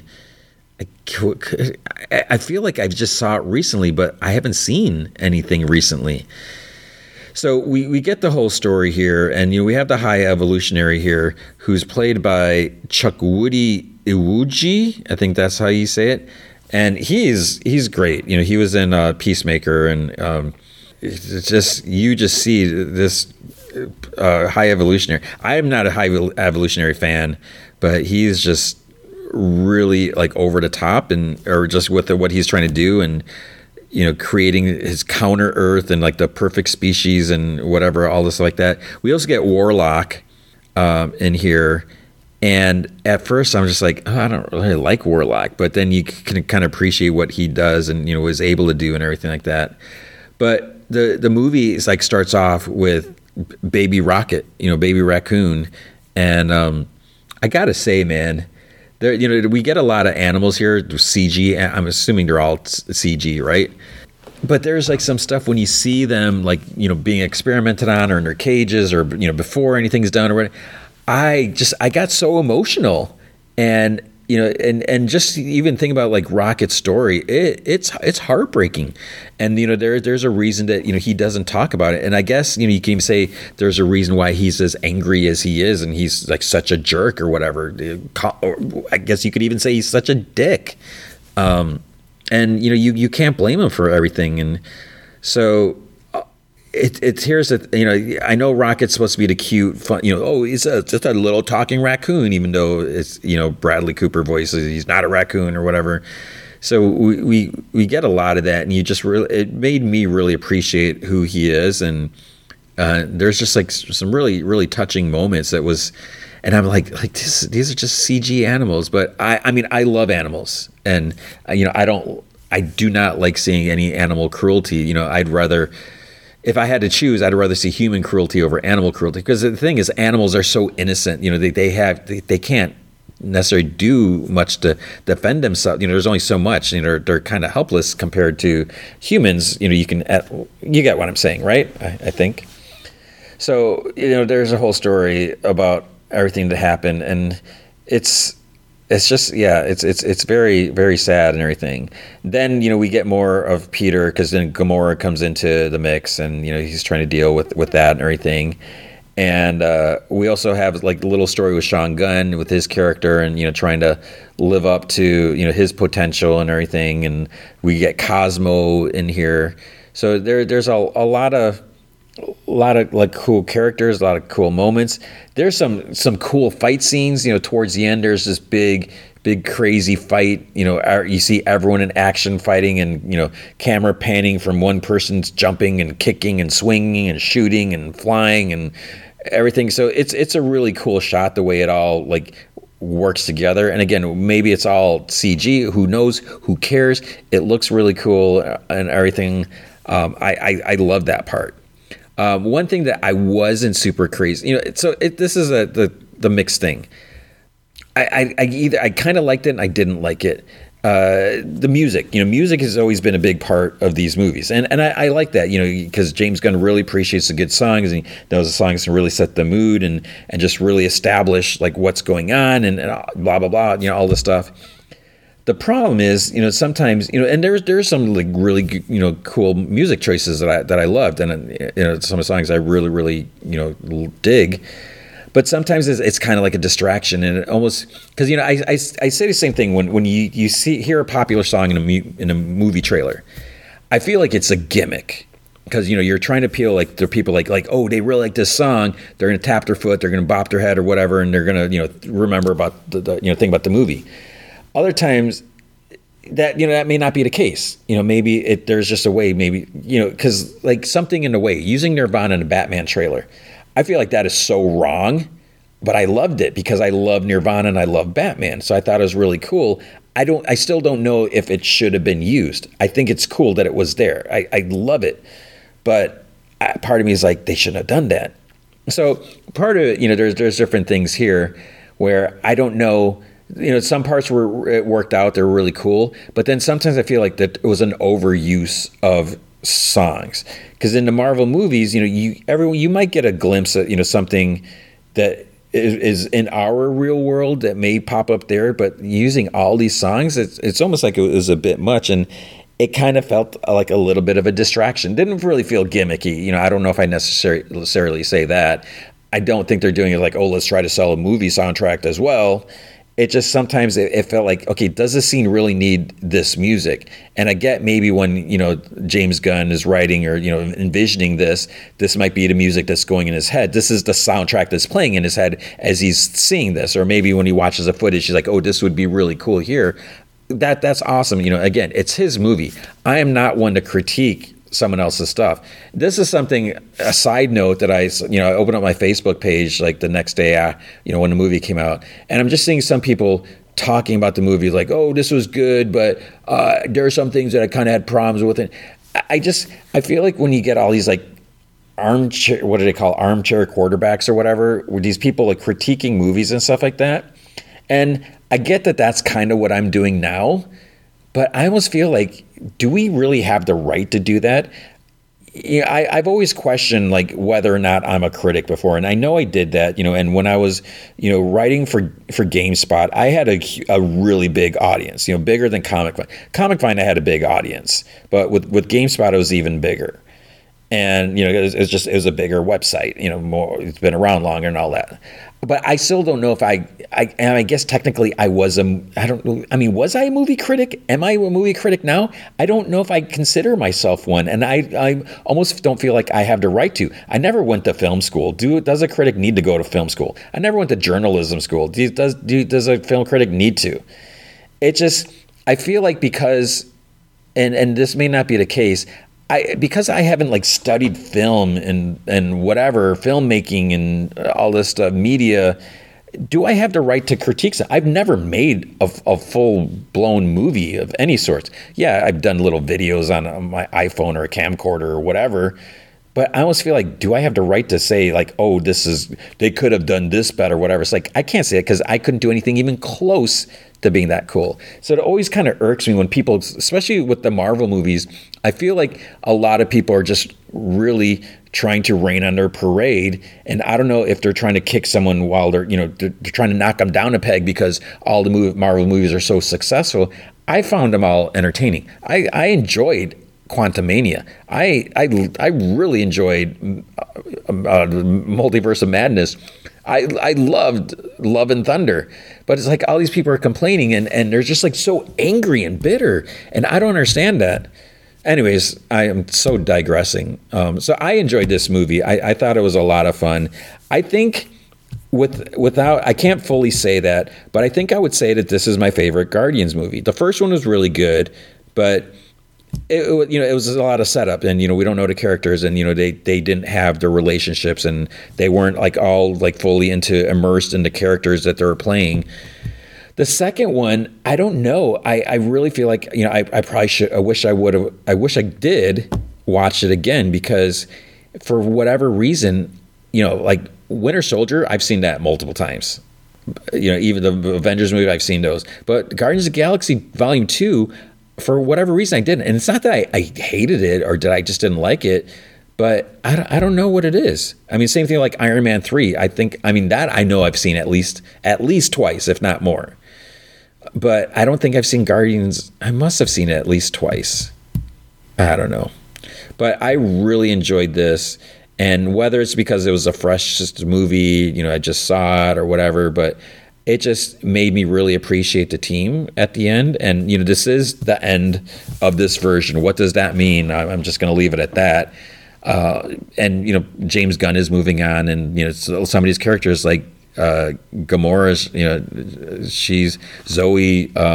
She's like, yeah, I'm kind of done. And, because she probably doesn't want to do all the makeup stuff like that. And the same thing with Dave Bautista, he wants to do other things as well.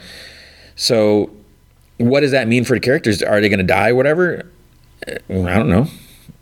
Well, I do know, but you should. So basically what it comes down to, this was a fun movie. It was enjoyable. Someone, I don't know if it was a critic or just consensus, saying, oh, this is the best Marvel movie since Endgame, because one of my students even asked me, they said they heard that too. And I was like, yeah, I heard that. I don't know if I would say it's the best since Endgame, but I'm really thinking back. What I miss about like the old movies is like the Avengers. I miss like Chris Evans as Captain America, and even Iron Man and Black Widow. All those. I feel like the movies before, they were all leading towards something. They were all leading towards Thanos. And now we're just having like different things, which I think is totally cool. That not everything needs to be connected. Not everything needs to be leading to one big thing. I'm so surprised there's no Kang in this movie to try to tie up, Kang Dynasty or whatever.